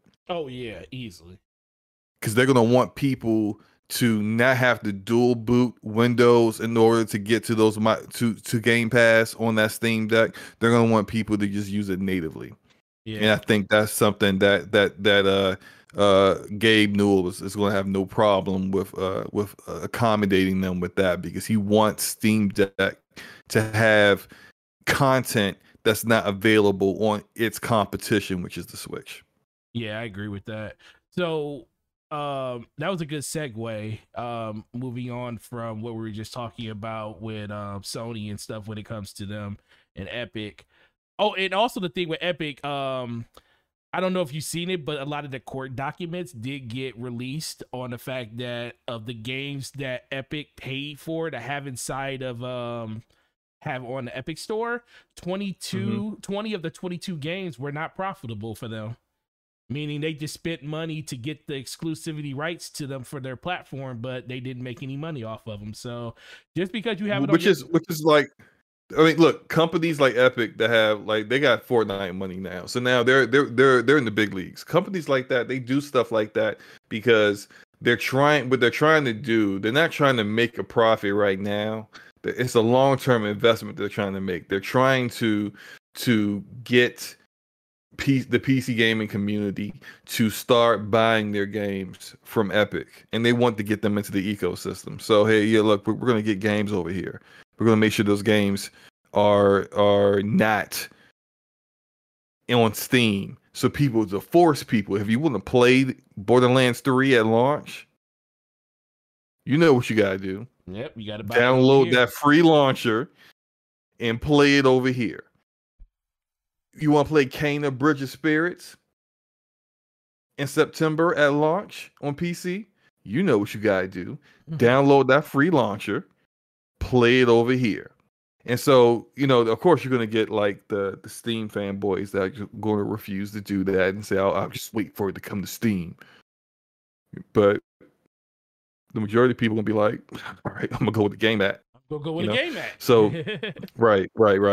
So, I mean, that it is what it is. But what's this get us about our segue? So segue, Game Pass, which we were talking about earlier. I just happened to think about the Epic thing at the end, right? Yeah, you killed your segue, man. You made my segue. You had a good segue. It was a good segue, but you know what? Taz is gonna be Taz, and shout out to the fire team. He gonna let me know. He said, "Man, what happened to your segue, bro? Just want to keep you on pace." But yeah, Game Pass hurt sales of games. And this is mostly due to the fact that the developers of People Can Fly are not seeing any type of sales figures for the game that they produced, which was Outriders. And I have a lot to say about this, and I know you do too. And but the biggest question, Slomo, and one thing, let's just get the elephant out the room. Do you think that Game Pass is hurting sales of these games now in general? No, I don't. It not in the way that people are trying to suggest it is. I think a lot of people are still ignoring that there is a payout happening to get these games. Aren't just like Microsoft isn't bogarting these games onto Game Pass. Like there's a reason why. There's a reason why those games are there, and somebody got paid for them to be there. Now, that kind of goes into what this whole situation is because, there's a developer that's making Outriders, that made Outriders, and there's a company that published Outriders. And the company that published Outriders made a deal with Xbox to get that game onto Game Pass. And apparently, from the way this looks, 100% of whatever that dollar figure was went straight to Square Enix and nobody else. So we already know that Game Pass downloads and someone playing a game in Game Pass does not count as a game sold. Mm-hmm. And apparently, if you look at what the from the press statement from the People Can Fly, they are only getting royalties off of sales sold, and only after the development costs have been hit. So, there's a lot of unknowns here. One unknown we don't know. We don't know if the money that Square Enix got from Microsoft for having Outriders in Game Pass actually counted towards development costs. It could be that Square Enix got creative and said, well, this counts towards something else. This is a different part of the accounting ledger. And therefore, it doesn't count towards games, towards the royalties and towards development costs taken care of. Like, we don't know. We just don't know that information.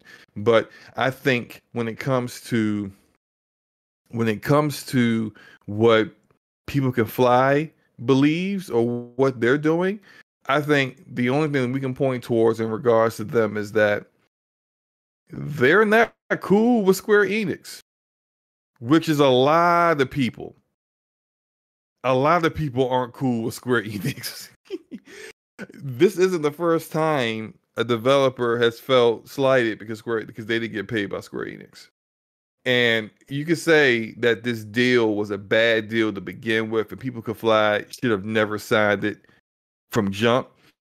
But it is what it is. Like some of these developers don't have a choice. If you try to keep the lights on, and this is the only deal in town, you take it and you hope for the best. Now, could the game have come out better? Absolutely. Could the game not been a buggy mess and still a buggy mess today? Absolutely. But did Game Pass hurt this game's sales? I don't think so. Because I don't recall too many people checking for this game before it was announced that it was going to Game Pass. So if that never happened, this game would have been a buggy mess in obscurity, and no one would have thought much more about it, and would have moved right along. The reason why we are talking about this game at all right now, this press statement could have came out and likely would have came out about Square Enix not paying People Can Fly, whether it was in Game Pass or not. And the only reason we're talking about it now is that it is in Game Pass. Because if it wasn't, that's the only reason why we're talking about it. Period. I'm looking for the actual statement from them. They said that because they have two other games that they are working on with a publisher, so they have contracts for them already. Mm-hmm. But their third game they're working on, they said we will self-publish this game.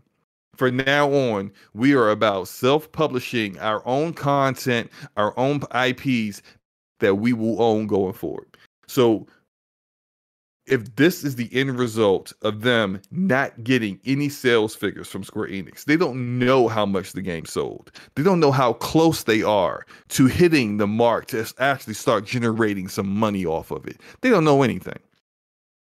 And yes, Capono, Outriders is still broken. Now, they don't know anything. If they don't know anything, that's the problem. If they say we're going to self-publish our games from now on, they didn't say, hey, Game Pass is the devil. I hate Game Pass, and we're going to self-publish our own games from now on to make sure our games don't go into Game Pass. They didn't say none of that. They said we're going to self-publish our games so that we know about our own sales. We generate all the money off of our own sales. And this is, I will add this part, this wasn't said, but if you think about it, if they want to put their own self-published game in Game Pass, guess who's getting the bag for that? People Can Fly, not Square Enix. So what their issue is with Square Enix, which somehow Square Enix evades all blame out of this. They do. I don't understand it either. and they out here acting like Diddy and Bad Boy back in the 90s. They like Suge, man. Just straight Jake jerking ninjas. I ain't gonna say the word, right? Right. But they straight Jake jerking people out here, taking the money, not giving you anything. All chrome, no alloy out here, right? My rap fans know what I'm talking about with that. That's how they treating developers and people like Game Pass. Mm-hmm. Really? Is Game Pass really the problem here? Really? Or is it because here's yet again another publisher with their predatory practices treating developers like trash? This ain't another publisher. That's all I gotta say. This ain't another publisher though, Slomo. This is Square Enix. You know, this is the same no, publisher. They all do this though. It's the same publisher that said that Tomb Raider that sold 3-4 million copies that it wasn't enough. It needed to sell 7 or 8 million to be profitable. Right. I was like, but this is what I don't get. We had games like Ratchet and Clank that sold like 1.5 million copies. 1.5 million. So it it's we don't know the exact numbers. We know what engagement numbers were like on Outriders. We know that it was like 3.5 million people engaged with the game in the first month. So we don't know what the actual number is. But it's hard for me to believe. I know Steam on day one had 153,000 people playing Outriders on day one. So at least we know 150,000 people bought that game on Steam the first day.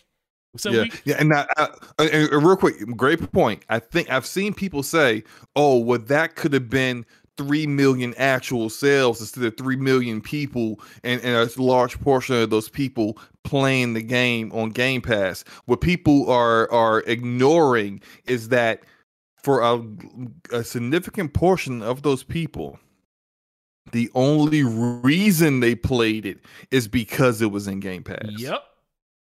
So if it wasn't there, there is just as likely a chance that they would just say, I'm not buying that game at $60 at launch when I'm not sold on it, then people saying, oh, it's not in a service that I'm subscribed to, I'm going to buy that game and play it.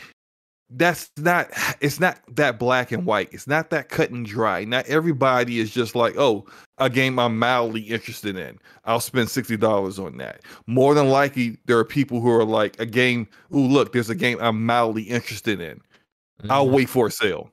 Yeah. Let me get these. Shout out to Rodimus with the $5 super chat. He says, speaking of Kena, do you think that Sony moved it because of the positive feedback of Psychonauts 2 when reviews had the 5-hour playthrough? Slomo, I know you probably paid attention to that. What do you think?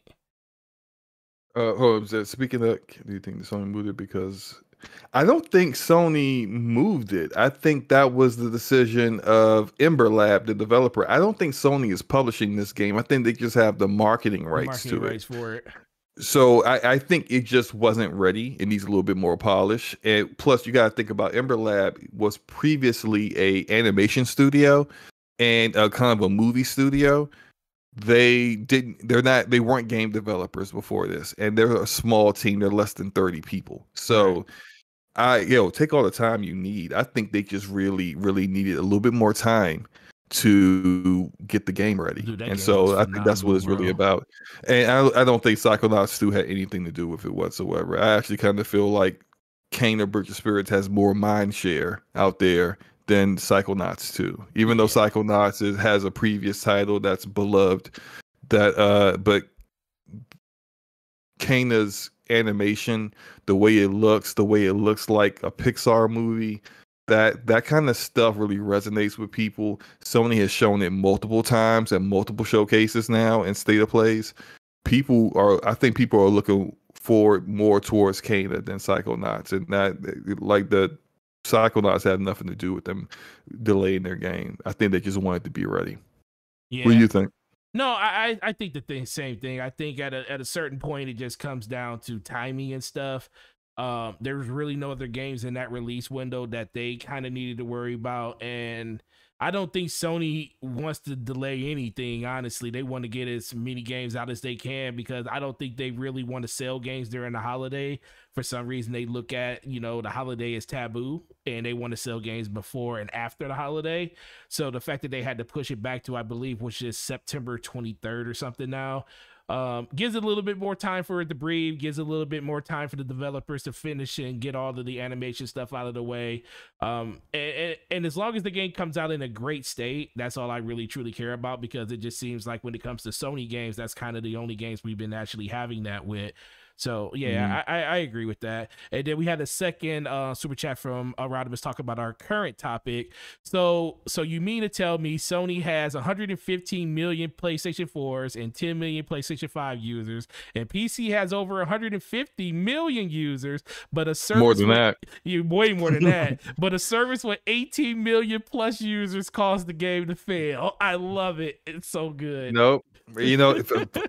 For once, Rodimus has a good point. That's a really good point right there, bro.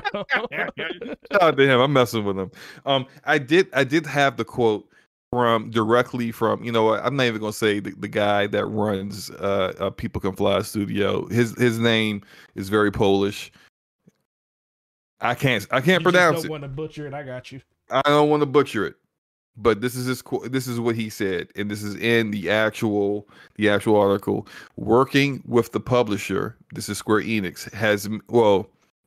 Square Enix has many advantages, but also is disadvantages.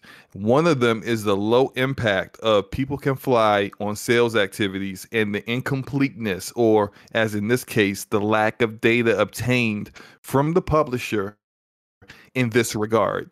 This is one of the reasons why, apart from working with publishers, we have decided to develop projects whose IP will remain the property of the company, People Can Fly, and which will be published by the company, People Can Fly. This is very blanket statement and done in a very PR way. But if you parse through the PR-ness, the issue is Square Enix screwed us. Going forward, we not messing with any publishers. And so that aspect, if it really wasn't just, hey, Square Enix is just awful, then they'd be like, we have learned our lesson. We will be working with different publishers in the future. Right. Maybe we'll go with Activision or EA or a private division. But no, they said we're going to self-publish our IPs going forward. What does that tell you? It tells you that all of the publishers are like this. Yeah. Go back to Bungie. Bungie, on the high of making Halo, at the time, one of the peak games in gaming, coming off of Halo 3, goes independent, makes a deal with Microsoft. They're going to make Halo ODST and Halo Reach. Now they're independent, developing Destiny. One of the biggest names for developers in the entire world. They couldn't get anybody to publish Destiny. They even went back to Microsoft to try to see if Microsoft would take it. And they said no. Everybody said no. And they're now independent. They don't have a check coming from Microsoft. Then Activision comes around. Yeah, we'll do it. Here are our terms, though. So what are you going to do? You going to let your studio close down, or you going to take this crap deal and make a game and try to make the best out of it? Slow-mo. You know I gotta talk about this, bro. Okay, we've had this discussion before. We have had this discussion before. And my point remains. What were they supposed to do? Would you rather have Bungie shut down than take that deal? No, I agree 100%. But like, this also goes back to, like I kept saying, like, you can only blame yourself for signing the deal that you sign. I blame People Can Fly for putting themselves in that position. Sure, yeah, exactly. That's all I'm saying. But if that's the only deal in town, I understand. When it comes to Bungie and Destiny, there were no other deals. Destiny would not be here if Activision if they didn't flip that $500 million, they would not be here. You're absolutely right. So you gotta do what you gotta do sometimes. But this goes back to why People Can Fly. Is like, we're not messing with no publishers no more. Whatever we make, we're gonna self-publish it. That's the best. So that we don't end up in these positions.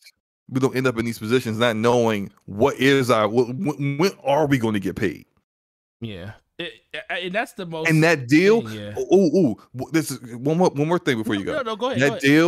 That deal. They said that they were supposed to get their first check if they had covered development costs in August. That's 3 months after the game came out, or 3 or 4 months after the game came out. Well, 1 quarter after the game came out. That's very similar to a indie developer that came out on Twitter last week with a tweet that was talking about how he thinks that the publishers in the video game industry have very, very predatory practices and that the way they treat developers is ridiculous and that it needs to change. He talked about how he was self-publishing his own game. A publisher, he wouldn't name them, came to him. He didn't go to them. They came to him, which is since he had already did a Kickstarter and had already fully funded his game, he was in a position to tell them no and kick rocks. But they came to him with a deal. He started outlining the deal. It's very similar to what we see here with Square Enix and People Can Fly. And the rationale that publisher used to him when he told them no, and they were shocked that he told them no, was, well, plenty of other developers take this kind of deal. We don't see what the problem is. And that's just it. They don't really have a choice. So they use precedent of other developers who don't have a choice because their game is already fully funded as the rationale why you should sign this crappy predatory deal. But in that deal, he said the same thing. He said, I wouldn't even see a single dime until a quarter after the game launch. And that's only if it covered the $500,000 development cost of it. It's crazy. So look, back to what we talking about, Game Pass. Like, this is nothing to do with Game Pass, man. This is nothing. The only reason Game Pass was even brought up is because the author of the article mentioned Game Pass. Basically, I agree.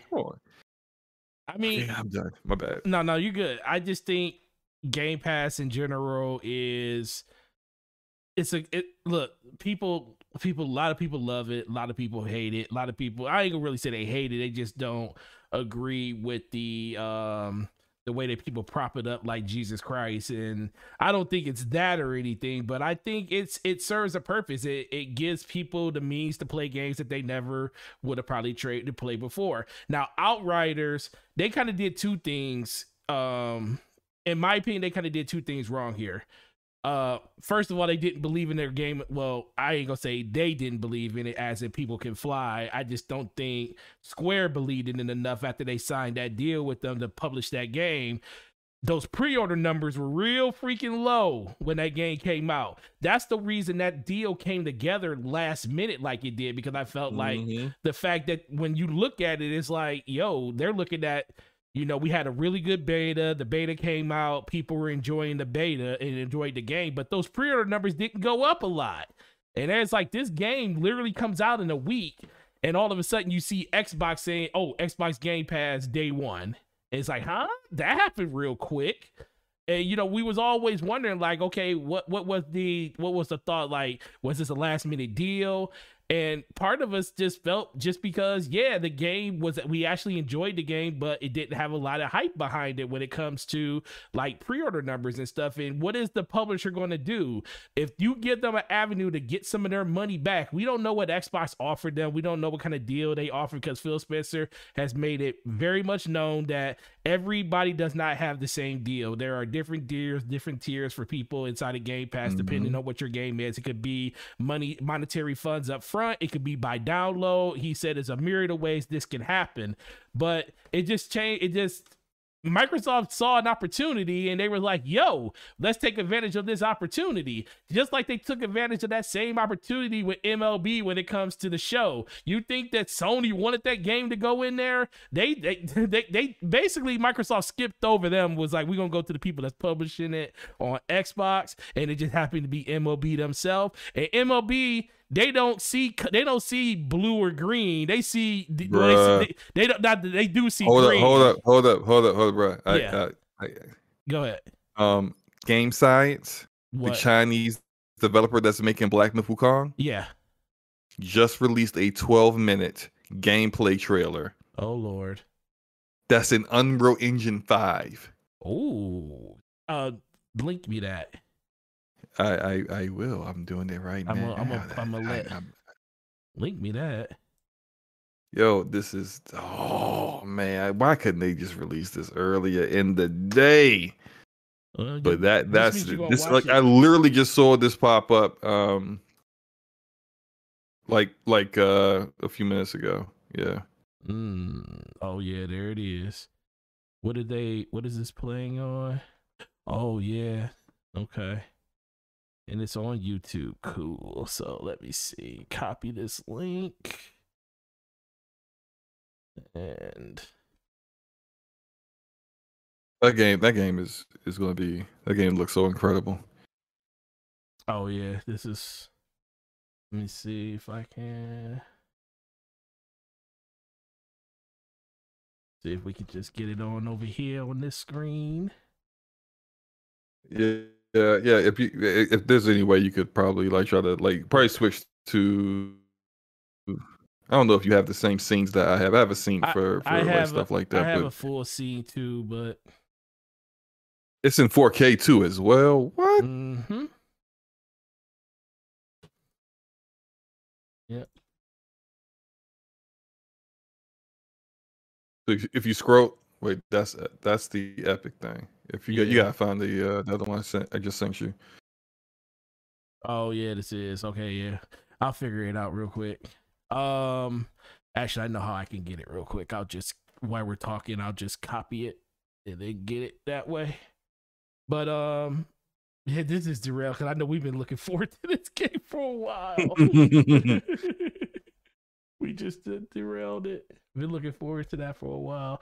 But no, when it comes to Game Pass, like I was saying, I think in general, it's good. It's doing what it's supposed to do. It's helping people play games that they normally wouldn't play. I know some people would have bought Outriders if it wasn't released, but I also know people that are super happy they didn't buy Outriders because let me ask you something, Slomo. What do you think killed Outriders more? The fact that it was in Game Pass, or the fact that the game still to this day, for the majority, now I ain't gonna say for the majority of people, but for some people, it just doesn't work anymore still?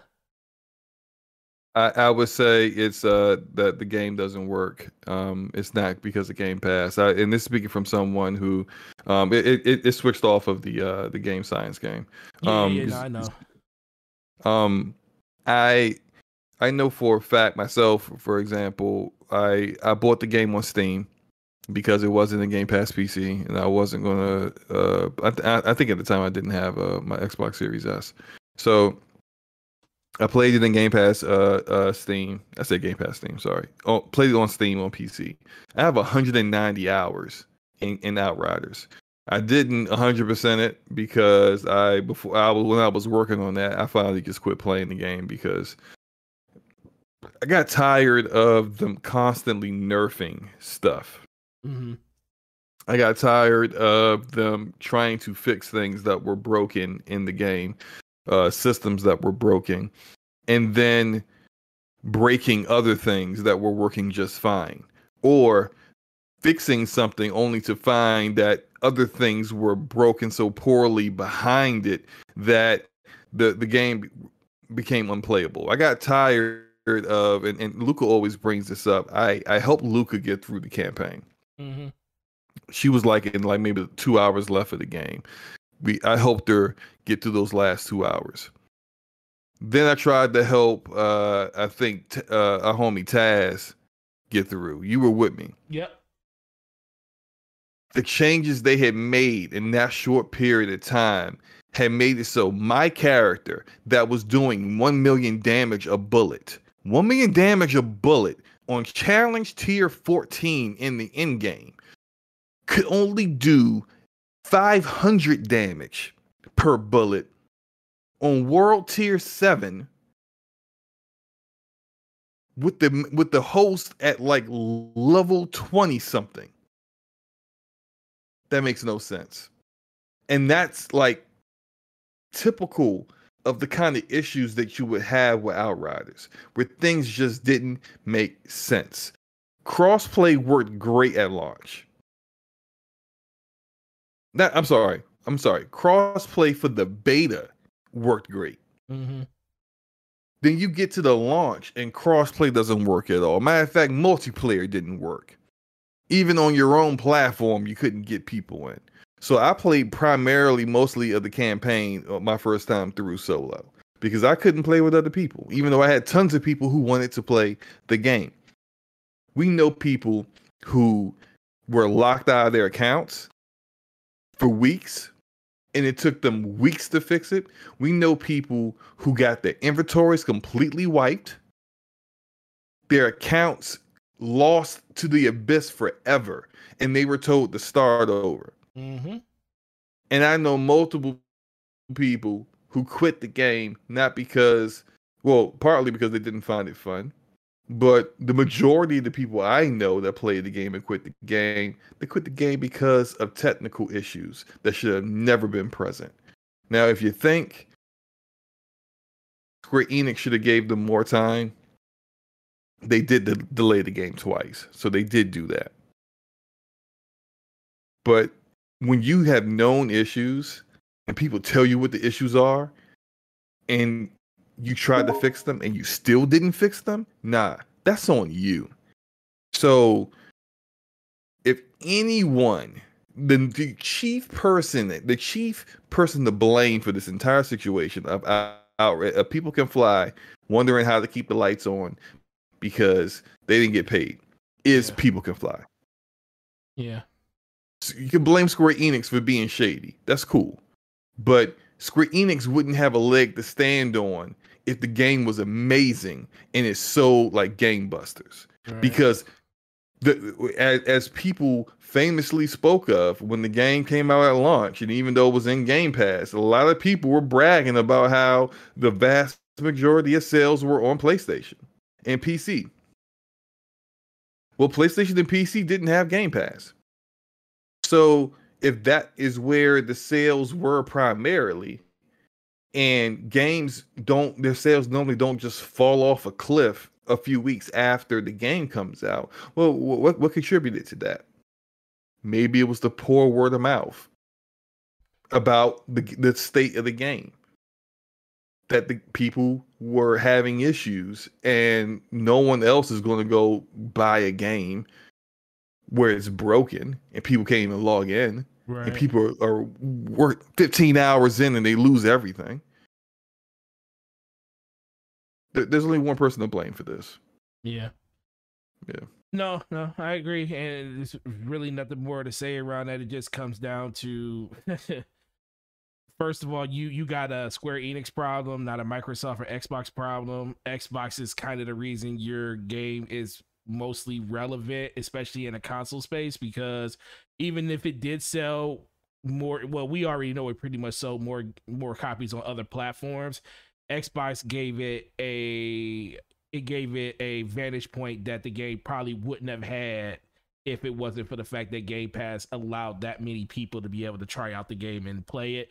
And the unfortunate thing is the game was fun. The game was enjoyable. I really liked the game, but you can only take so much of, all the issues that game had in general. And I feel for the developers. I feel for them. I feel for People Can Fly when it comes to not getting their monetary gains from the publisher Square Enix. But you shouldn't be blaming Game Pass for something like this. This is something you directly should be going to the publisher and saying, why haven't we not seen monetary gains for a game that you said out of your own mouth is the next major franchise for Square Enix? You said that, not them. So that's where that conversation needs to go. But moving on from that topic, unless you got something you want to add into it, Slomo? Nope. Well, I think we pretty much nailed it. Yeah, nailed that one. All right, so Hades impressions. What did you think so far? Matter of fact, how much have you played so far? First off, let me say I wish I would have played this last year when it was a Game of the Year contender, and I was just so busy. It was on Switch and PC. Oh, and Steam, PC, yeah, it was on Steam, yeah. So like I should have played it last year. I should have, because this game is awesome. I'm having so much fun. The game's fire. I'm not really into roguelites too much like that. I tried Returnal. Returnal's a cool game. I stopped playing Returnal because of the issue with the game crashing. You'd be all the way in the run, and it happened to me. One crash happened to me, and I said, "All right, I'm gonna put this game on the shelf until Housemarque can fix these issues." And I haven't got back to it yet. But I'm liking Hades more than Returnal, because I I enjoy the combat a little bit more, but I think it's more so the story as well. I like the whole Greek gods stuff that's going on, the the mystery of what's really happening with Hades and the other gods, and and and if you know what, I don't want to do any spoilers. I'm not going to go too far in that, but the story's interesting. The voice acting is Yeah, phenomenal. I mean, phenomenal. amazing voice acting, and I'm just enjoying how different the game plays with each weapon. Like I don't know what your favorite weapon is, but I've played with everything but the shield at this point. Mm-hmm. Well, at least the starter weapons. People were telling me there's a gun that you get that's awesome. And I see a lot of people say their favorite weapon is the gun. Mine is the spear. I love the I spear. love Yeah. that spear. That spear is fire. And then recalling it back like Thor's hammer. Um, Once I got the spear, I got really comfortable, and I think that it's a game where you want to be comfortable with the weapon that you're using. Because I try a lot. Like shout out to Rand. Randall Thor was in my stream, and he told me not to besmirch the name of the bow and arrow because he loves the bow and He arrow, loves and the he bow said and that arrow. he ran through the game once he got that bow and arrow. And I tried the bow and arrow and I just couldn't I couldn't get used to the whole, like, you gotta hold the button to the draw and then press it again to let go. And that just, when I want to strike with my quick strike, I don't want to do two button presses to just get one arrow out. So I did like the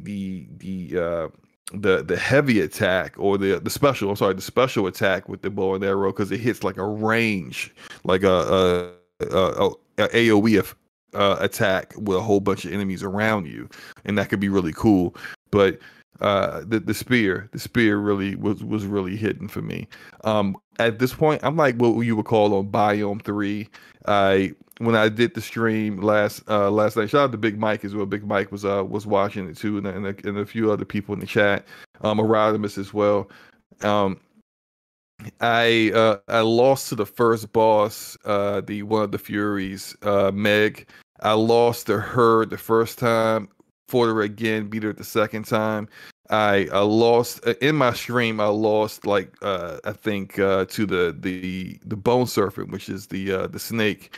But after that, I've been playing it. I played it a couple times. One, I had a really good run where I beat Meg. Now beating Meg is like nothing. I beat Meg easily. It's different where in Returnal, once you beat the boss, you don't have to fight the boss for that area, that biome any further. In Hades, you have to fight that boss again, but you get stronger and you get more. You get more. Yeah, you just get stronger over time. And with the stuff that you accumulate with the darkness and using that to get more stuff, you get stronger easier than I think you would with Returnal. And so it's okay that the bosses keep coming back. But I beat the Bone Serpent. I lost to the Minotaur and the other hero dude with the spear. They whooped me. But I'm telling you, like, it's addictive. It's a very addictive game, and I think not even I think I played it through Game Pass on PC. I'm buying this game because once it leaves Game Pass, I know it's going to be a game I'm gonna go back to just to do more runs, just to do another run and see which boons I get from the gods, that to see, because like every time you play a run, you get different boons, you get different weapons, you get not different weapons, but you get different modifiers to your weapon that make things a little bit different. And I'm just really enjoying it. But what about you, man? No, yeah, from little that I played of it, I truly enjoy just the atmosphere in general. This is the one type of game that I'm super into because I'm really into the whole Greek mythology and everything like that. It really speaks and stands out to me, the type of game that they actually created and stuff. I played it initially on Switch. I didn't beat it or anything, but the overall aesthetic of the game feels phenomenal. The music is really good, like especially when you're getting into Oh yeah, the yeah. music is like, yo, it's so good. And then the voice acting is, man, just listening to the characters talk to each other, go back and forth. Even in the middle of combat, the things that they be saying, I'm like, yo, this. It just makes sense. It feels so good. And just like you, I haven't gotten to like having the gun or anything. I really like the spear. You can actually do a lot of range. People just think it's all short. You can actually do some really Oh cool no, it's range. got great range. It's got some really good range, bro. And just I love the dash mechanic, just moving around. It just adds a whole nother level of movement to the game. Not saying that it's something that is, particularly just something that they did. It's just the fact that I feel like the implementation of it is done very, very well inside of this game. For me, I got to the serpent, the skeleton serpent, and literally got waxed right there. I went in there and had like 13 health left, and I was like, yeah, we're gonna die at this boss. And I walked through the door, and there the boss was. I was like, yeah, this is not gonna happen. And I actually was doing pretty good when it was just the one, but then when you get him to half health and his head start coming from other directions and stuff, it just got me. It's like, and that was the one thing that I really enjoyed. I mean, even Returnal had this to an extent. Well, Returnal had it probably even more than this. Just learning those fights and stuff. It was a really, really cool thing. But the biggest thing is it's a roguelite. So, you die, you're starting back over. The thing I like a lot about it is the upgrade path just seems very clear. Like, there are some negative stuff in the game, but for the most part, everything in the game is almost like purely an upgrade just to help you be better. You mean when you go see Chaos, and Chaos gives you a boon? Yep. But there comes a modifier with it, like it'll be like if you hit a trap, it'd be like a 200. Like, this is just an example, but you may have like 250% more damage from a trap if you run into it than you would normally. But the upside to it is that maybe your critical hit chance goes from like 2% to like 6% or something like that.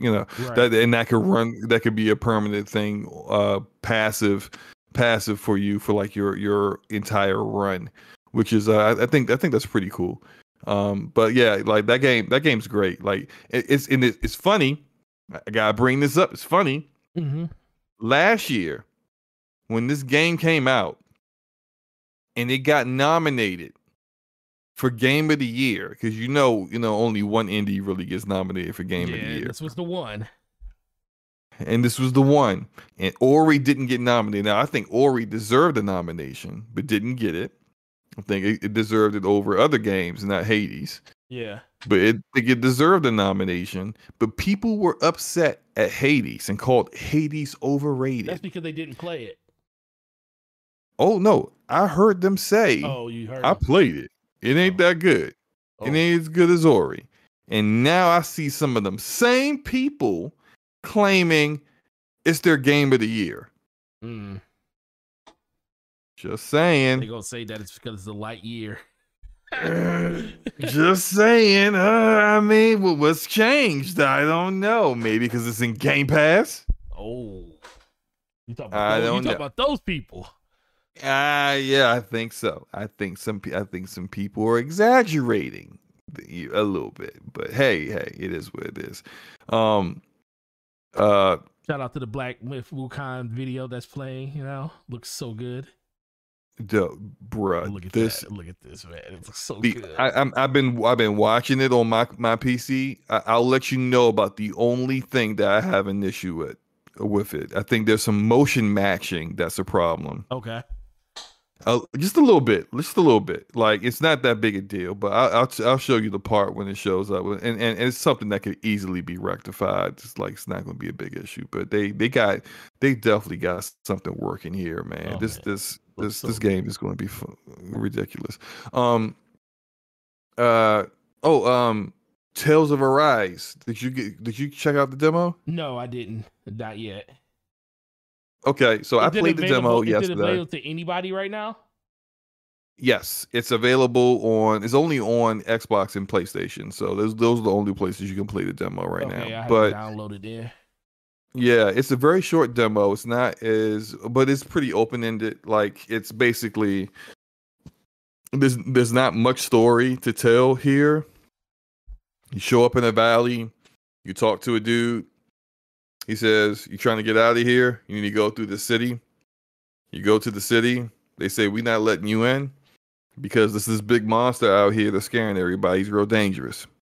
You agree to kill the monster in order to get passage into the city and get accommodations, some comfortable accommodations. They say, "Yeah, you go kill the monster." That's the end of the demo. Now that's it. That's pretty much it. But what the reason why I do like the game is it has this huge valley where that has a vendor just sitting out there in the valley and an area for you to rest and camp at night. And it allows you to just fight the monsters. Every time you camp and rest, the monsters respawn. You can just fight monsters to your heart's content. You don't have to go to the city. You don't have to finish the story beats. You can just play the game. And I do like how this action RPG plays. It's free flowing. You can choose one of the 6 characters to play with. They're very have a wide variety. There's a girl with a shield and hammer. There's a dude with like a really big sword. There's another guy with a staff. That's the one I use primarily. There's a girl who's a mage. There's another guy who's just all hand-to-hand combat. You know, your typical RPG archetypes in different classes. There's a healer, you know, stuff like that. So like there's a girl, she actually has a gun. She's a gun and she's a healer. And so there's like different archetypes that you can choose, and I think they're pretty wide variety. They're pretty much a wide enough variety where everyone who likes a particular style of play will have a character that kind of suits them. And even though you're playing as one character, you'll see on the directional pad where if the other characters that are fighting with you, if they have a special that's ready, you can just press a button and then they'll attack the enemies as well, the enemy that you're fighting, and you can kind of do combination attacks. It works really well. That's kind of like typical Tales. This one seems to be a little bit like I played Tales of Vesperia. I haven't played Tales of, what's the other one called? Vesperia, I think it's called. But Tales of Vesperia was a little bit more lighthearted. This looks to be a little bit like more serious than that. And I heard Tales of Vesperia is a bit more serious, so kind of like more my speed. But this one looks good. It's I've had my eye on it, and I'm definitely gonna pick it up when it comes out next month. What about you, man? I like the Tales games. I think Tales of Symphonia was one of my favorites back on GameCube and stuff.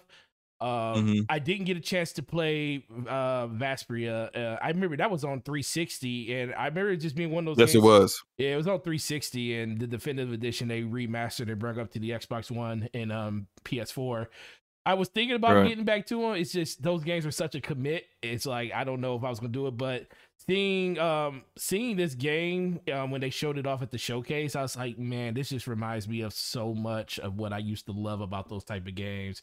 And it's just mostly just getting back into them. So I always say I want to get back into those roots of getting back into those old JRPGs and stuff like that. And so it's definitely on my radar and stuff. And I didn't know it was and I think that's probably part of real quick, because it's showing now. This is the only part I have with the Black Myth Wukong Unreal Engine 5 trailer. Do you see how your character is running over the ice? Yeah. The motion matching doesn't work very well. It almost seems like he's not touching the ice at all. Yeah. I think it's partly due to the fact that there is no evidence that he's actually running on the ice. Like there isn't like any condensation or any like chips of ice that are moving away when he runs. Yeah. It's just that you see the damage to the ice based off of what the dragon he's fighting is doing, but you don't see anything in regards to his footsteps and his movements. And so I think that's like literally that's a nitpick. That's the only thing I can really seem to have an issue with. Otherwise, when you see a game like this, like it looks so good.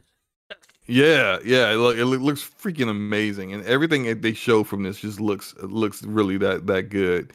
I can't wait for this to yeah, man, it's yeah. But when it comes to Tales, I think the one thing that's kind of always got me is just getting into it with a beta, just seeing, because they're all self-contained stories and stuff. So now that I know there is one, I'm definitely going to try it out. You did say it's kind of short because you just do one simple thing, and that might get me into it. I'm not 100% for sure. Plus, there's a lot of other stuff coming out. Like I got Alien Fireteam coming out. I'm a huge Alien fan. I'm going to definitely play that.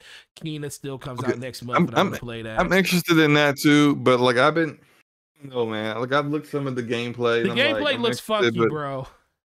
It looks funky. I ain't gonna lie. It ain't looking that hot, man. It doesn't. It ain't looking that hot. But I can't let my last experience of an Alien game still be Colonials Marine. Cause that hurt my heart. Look, man. I think you're gonna be disappointed. It's only $39.99. It should be in Game Pass. Hopefully they announce it tomorrow on the 24th. Yo, I'm sorry, but $40 looks like that's too much for this. That's too much. For what I'm saying, it's too much for it right now. Yeah, I got you. Yeah, I don't know. Yeah, you might be right. It don't look that good, man. Listen, man. I'm be honest. I'm only doing this because I'm a fan of the franchise, not because the game looked interesting to me at first. But I remember when they showed the last gameplay trailer of it, and I was like, this don't look all that good. But god dang it, it's an Alien game, and I'm a sucker for Alien games, so I'm gonna buy this. And they just, I mean, ever since Alien Isolation, they really haven't done a good job at the Alien franchise. So you just hope that one day they actually fix it. Dang, that thing just ripped you apart. But yeah. But so there's a bunch of other games still coming out. I got 2K coming out on the 10th. I'm definitely getting that because I've been playing that a lot with Rand and Dealer and stuff, and just getting back into basketball has been a really, really cool thing. I refuse to play Madden, I didn't even download a demo for that. They can keep that. Madden, I would never.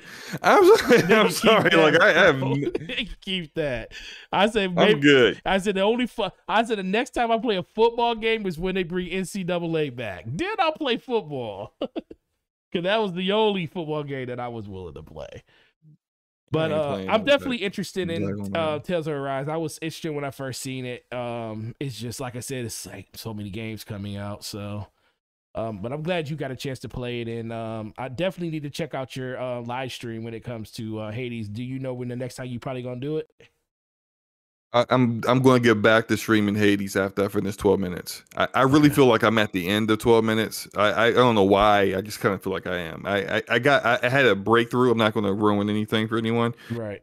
But I had a breakthrough right near the end of my stream, and I would have continued on if we didn't have DPS tonight.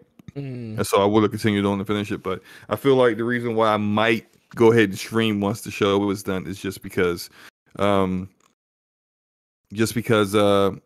felt like I'm close to the end with it. But we'll see. But yeah, once I finish 12 minutes, I'm gonna go back to Hades. Okay, cool. Well, yeah. Last topic, probably gonna be a short one because there's really not that much information. Well, there's actually quite a bit, but we're not really that in tune to it. But Call of Duty Vanguard officially got announced today. Slomo, did you get a chance to see the trailer that they put out? Yeah, I watched it. Okay, I knew you had that. Watched it. So this is World War II again. So first of all, okay, before I get into that, because I definitely want to ask you that, what did you think of just the trailer in general? Blah. Look. I Call of Duty has good campaigns, so I do think this campaign is probably going to be good. I do think that is the case. It's probably going to be a good campaign. That said, bro, like World War II again. I'm so sick of World War II, and I don't really care for Call of Duty anyway. Like Call of Duty is not really like my. I'm more of the side of like the Halo side, the first person shooters. So, you know, like. I just don't really care for Call of Duty like that. So like the last two Call of Duties that I've had have been gifted to me. One was gifted to me. The other one I got with a graphics card. So I haven't really paid for it. And then whenever I did get them, I did play through the campaign and was like, oh, this campaign was good. But I just don't care for Call of Duty. I don't think Call of Duty is I mean, it's going to be fine for the hardcore Call of Duty audience. They're going to eat it up regardless, right? Mm-hmm. But I don't think that those the casual like first person shooter people that just will play Call of Duty just because it's another one that came out this year are going to, with this so much competition in this space. You got Halo Infinite coming. You got Battlefield 2042 coming. You got Splitgate, which is had 10 million people try to play it in the past 30 days. With all this competition, I don't think the direction they went. Not that they could see this foresee this coming years in advance when they started developing it, but I just don't think it's going to be the biggest year for them. But they'll be fine because they're Call of Duty. This is going to outsell everyone else anyway. Listen, I don't know about that. You liked it? No. When you said outsell everything, I think they got some competition this year. From who? I think they got competition from that Grand Theft Auto update that's coming out on PS5 and Xbox Series X. Nah, I mean, look, that's going to sell, of course. I think that's going to sell like crazy. Look, it's going to have long term. It's going to have more legs than the Call of Duty game will. Well, Call of Duty have more sales up front. Right. I think in just this year alone, when this year is up, I don't think this is going to be any. Call of Duty would be the number one game, so like it is damn near every year. I don't think anything else is going to outsell it. I do think now, guaranteed. I anticipated this was going to happen. I said it for a while. I said that Activision was going to finally, reveal Call of Duty sometime in August, and that at Gamescom, Microsoft will announce the Halo Infinite release date. And I think that's going to finally happen. They were waiting for Call of Duty this entire time. There's some people who were speculating on when that would be. I know Phil Spencer had stated that they had like a 3-week release window that they were looking at, and clearly with Battlefield coming out 2 weeks before Call of Duty, that 3-week release window is somewhere in there. I know there are people who think that it's going to be like November 15th or something like that, like basically after Call of Duty comes out. I feel like that's a mistake if they do that, and here's why. I think they want to get the Call of Duty audience to try Halo Infinite. Yeah, they do. But if you release after Call of Duty, they're already invested in the Call of Duty they play every year. They're not going to stop playing Call of Duty to try your game. So I think they need to release before Call of Duty. And so I think, even though a lot of people have kind of brought up the Titanfall 2 example, I think they actually will be released in between 2042 and Call of Duty, which a lot of people told me on Twitter today that would be a terrible decision. That would be killing their game. But I think Halo isn't Titanfall.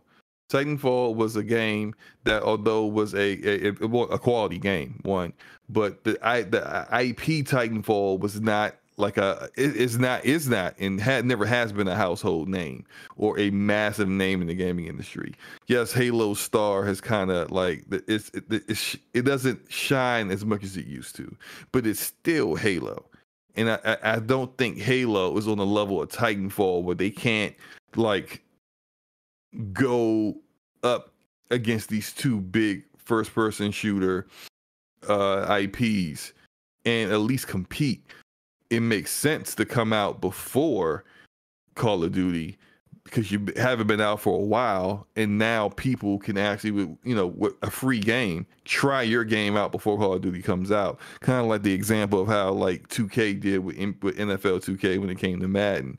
They didn't just when they had the opportunity to do football games, they didn't just make it super cheap compared to Madden. They released it almost a full month before Madden came out. so that people didn't have an excuse to not play the game, because they knew if they released it at the same time or after Madden, all the Madden fans that didn't realize their game was better would just ignore it and say, why the heck would I play that? I got Madden. I was one of those people that was like, man, you know, it's $20. Shoot, I'll go ahead and play this for $20 for a few weeks before Madden come out, and come to find out, I never stopped playing. So I think that's something that's in their mind that they want to do. But they going after, like I've seen, shout out to Neth on Twitter and YouTube, actually.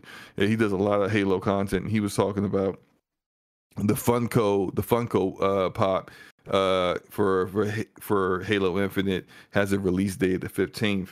I don't think that they would allow the release date of their game to be leaked by the Funko release date.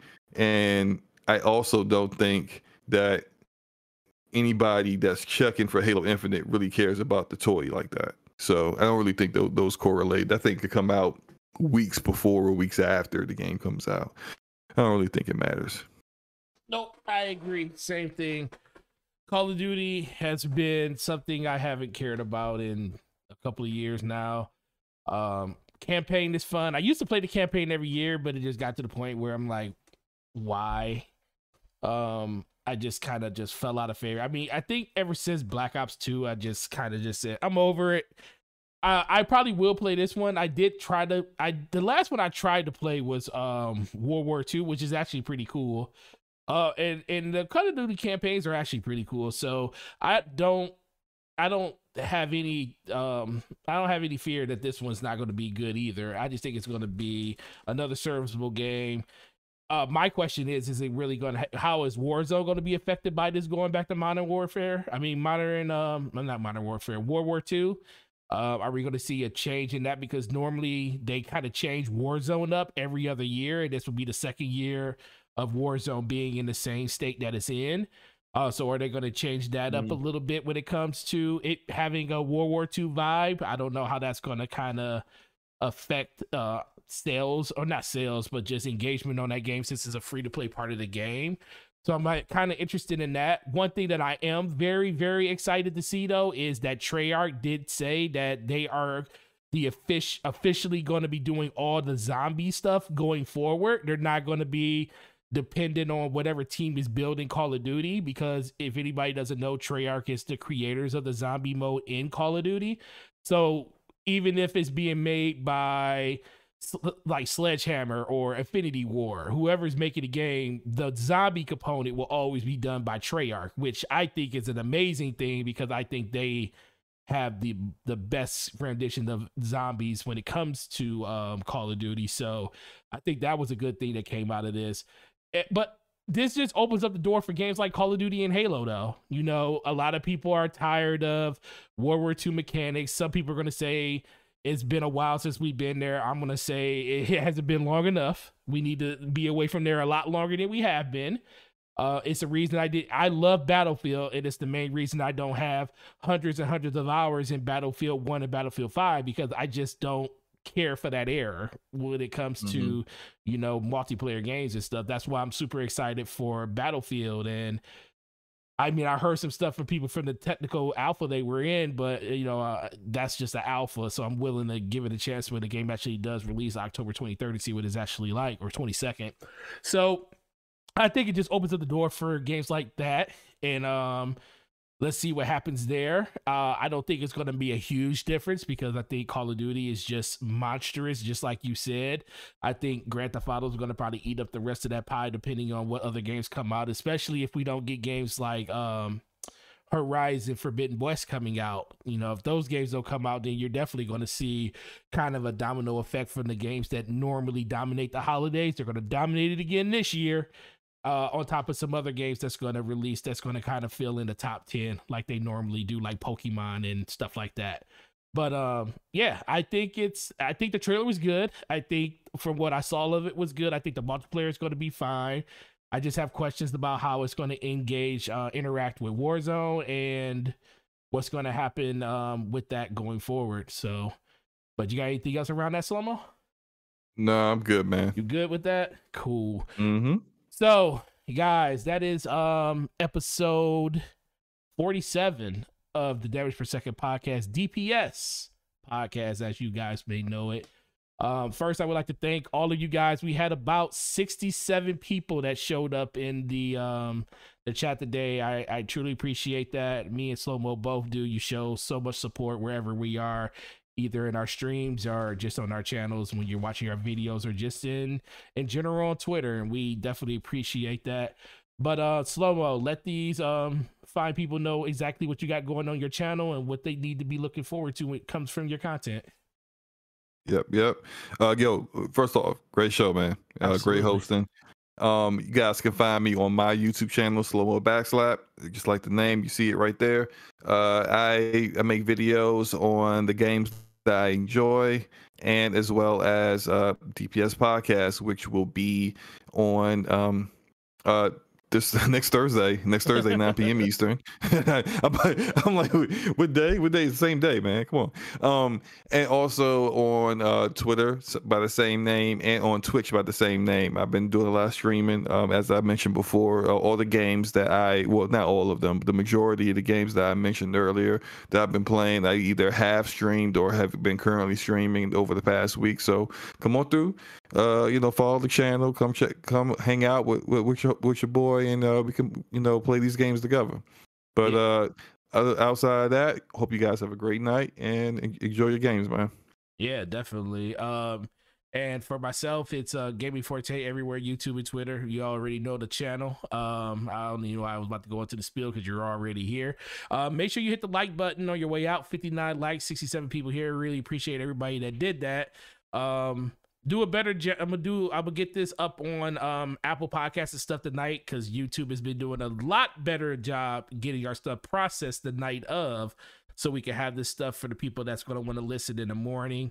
So I'm gonna get that done for you guys tonight, and then make sure you check out Scumcast on Saturday at 8 p.m. with the lovely Ashley Luca, and check out Brat Podcast on Wednesday nights at 9 p.m. with the homeboy Brap, Enrique, B Money, Eric Jackson, and the homeboy Slomo Backslap. So always a great time when we're over there too. And like Slomo said, you guys have a great day. Enjoy those games, because there's a lot of them. And stop wondering if Game Pass is ruining developers and publishers' games. That's definitely not a thing. So if anybody tells you anything other than that, other than Microsoft themselves, don't believe it. Or you got some numbers to back it up, I should say. But yeah, you got to have numbers. Got to have numbers to back it up first. But you guys have a great week, and we'll talk to you guys on the next show. Peace.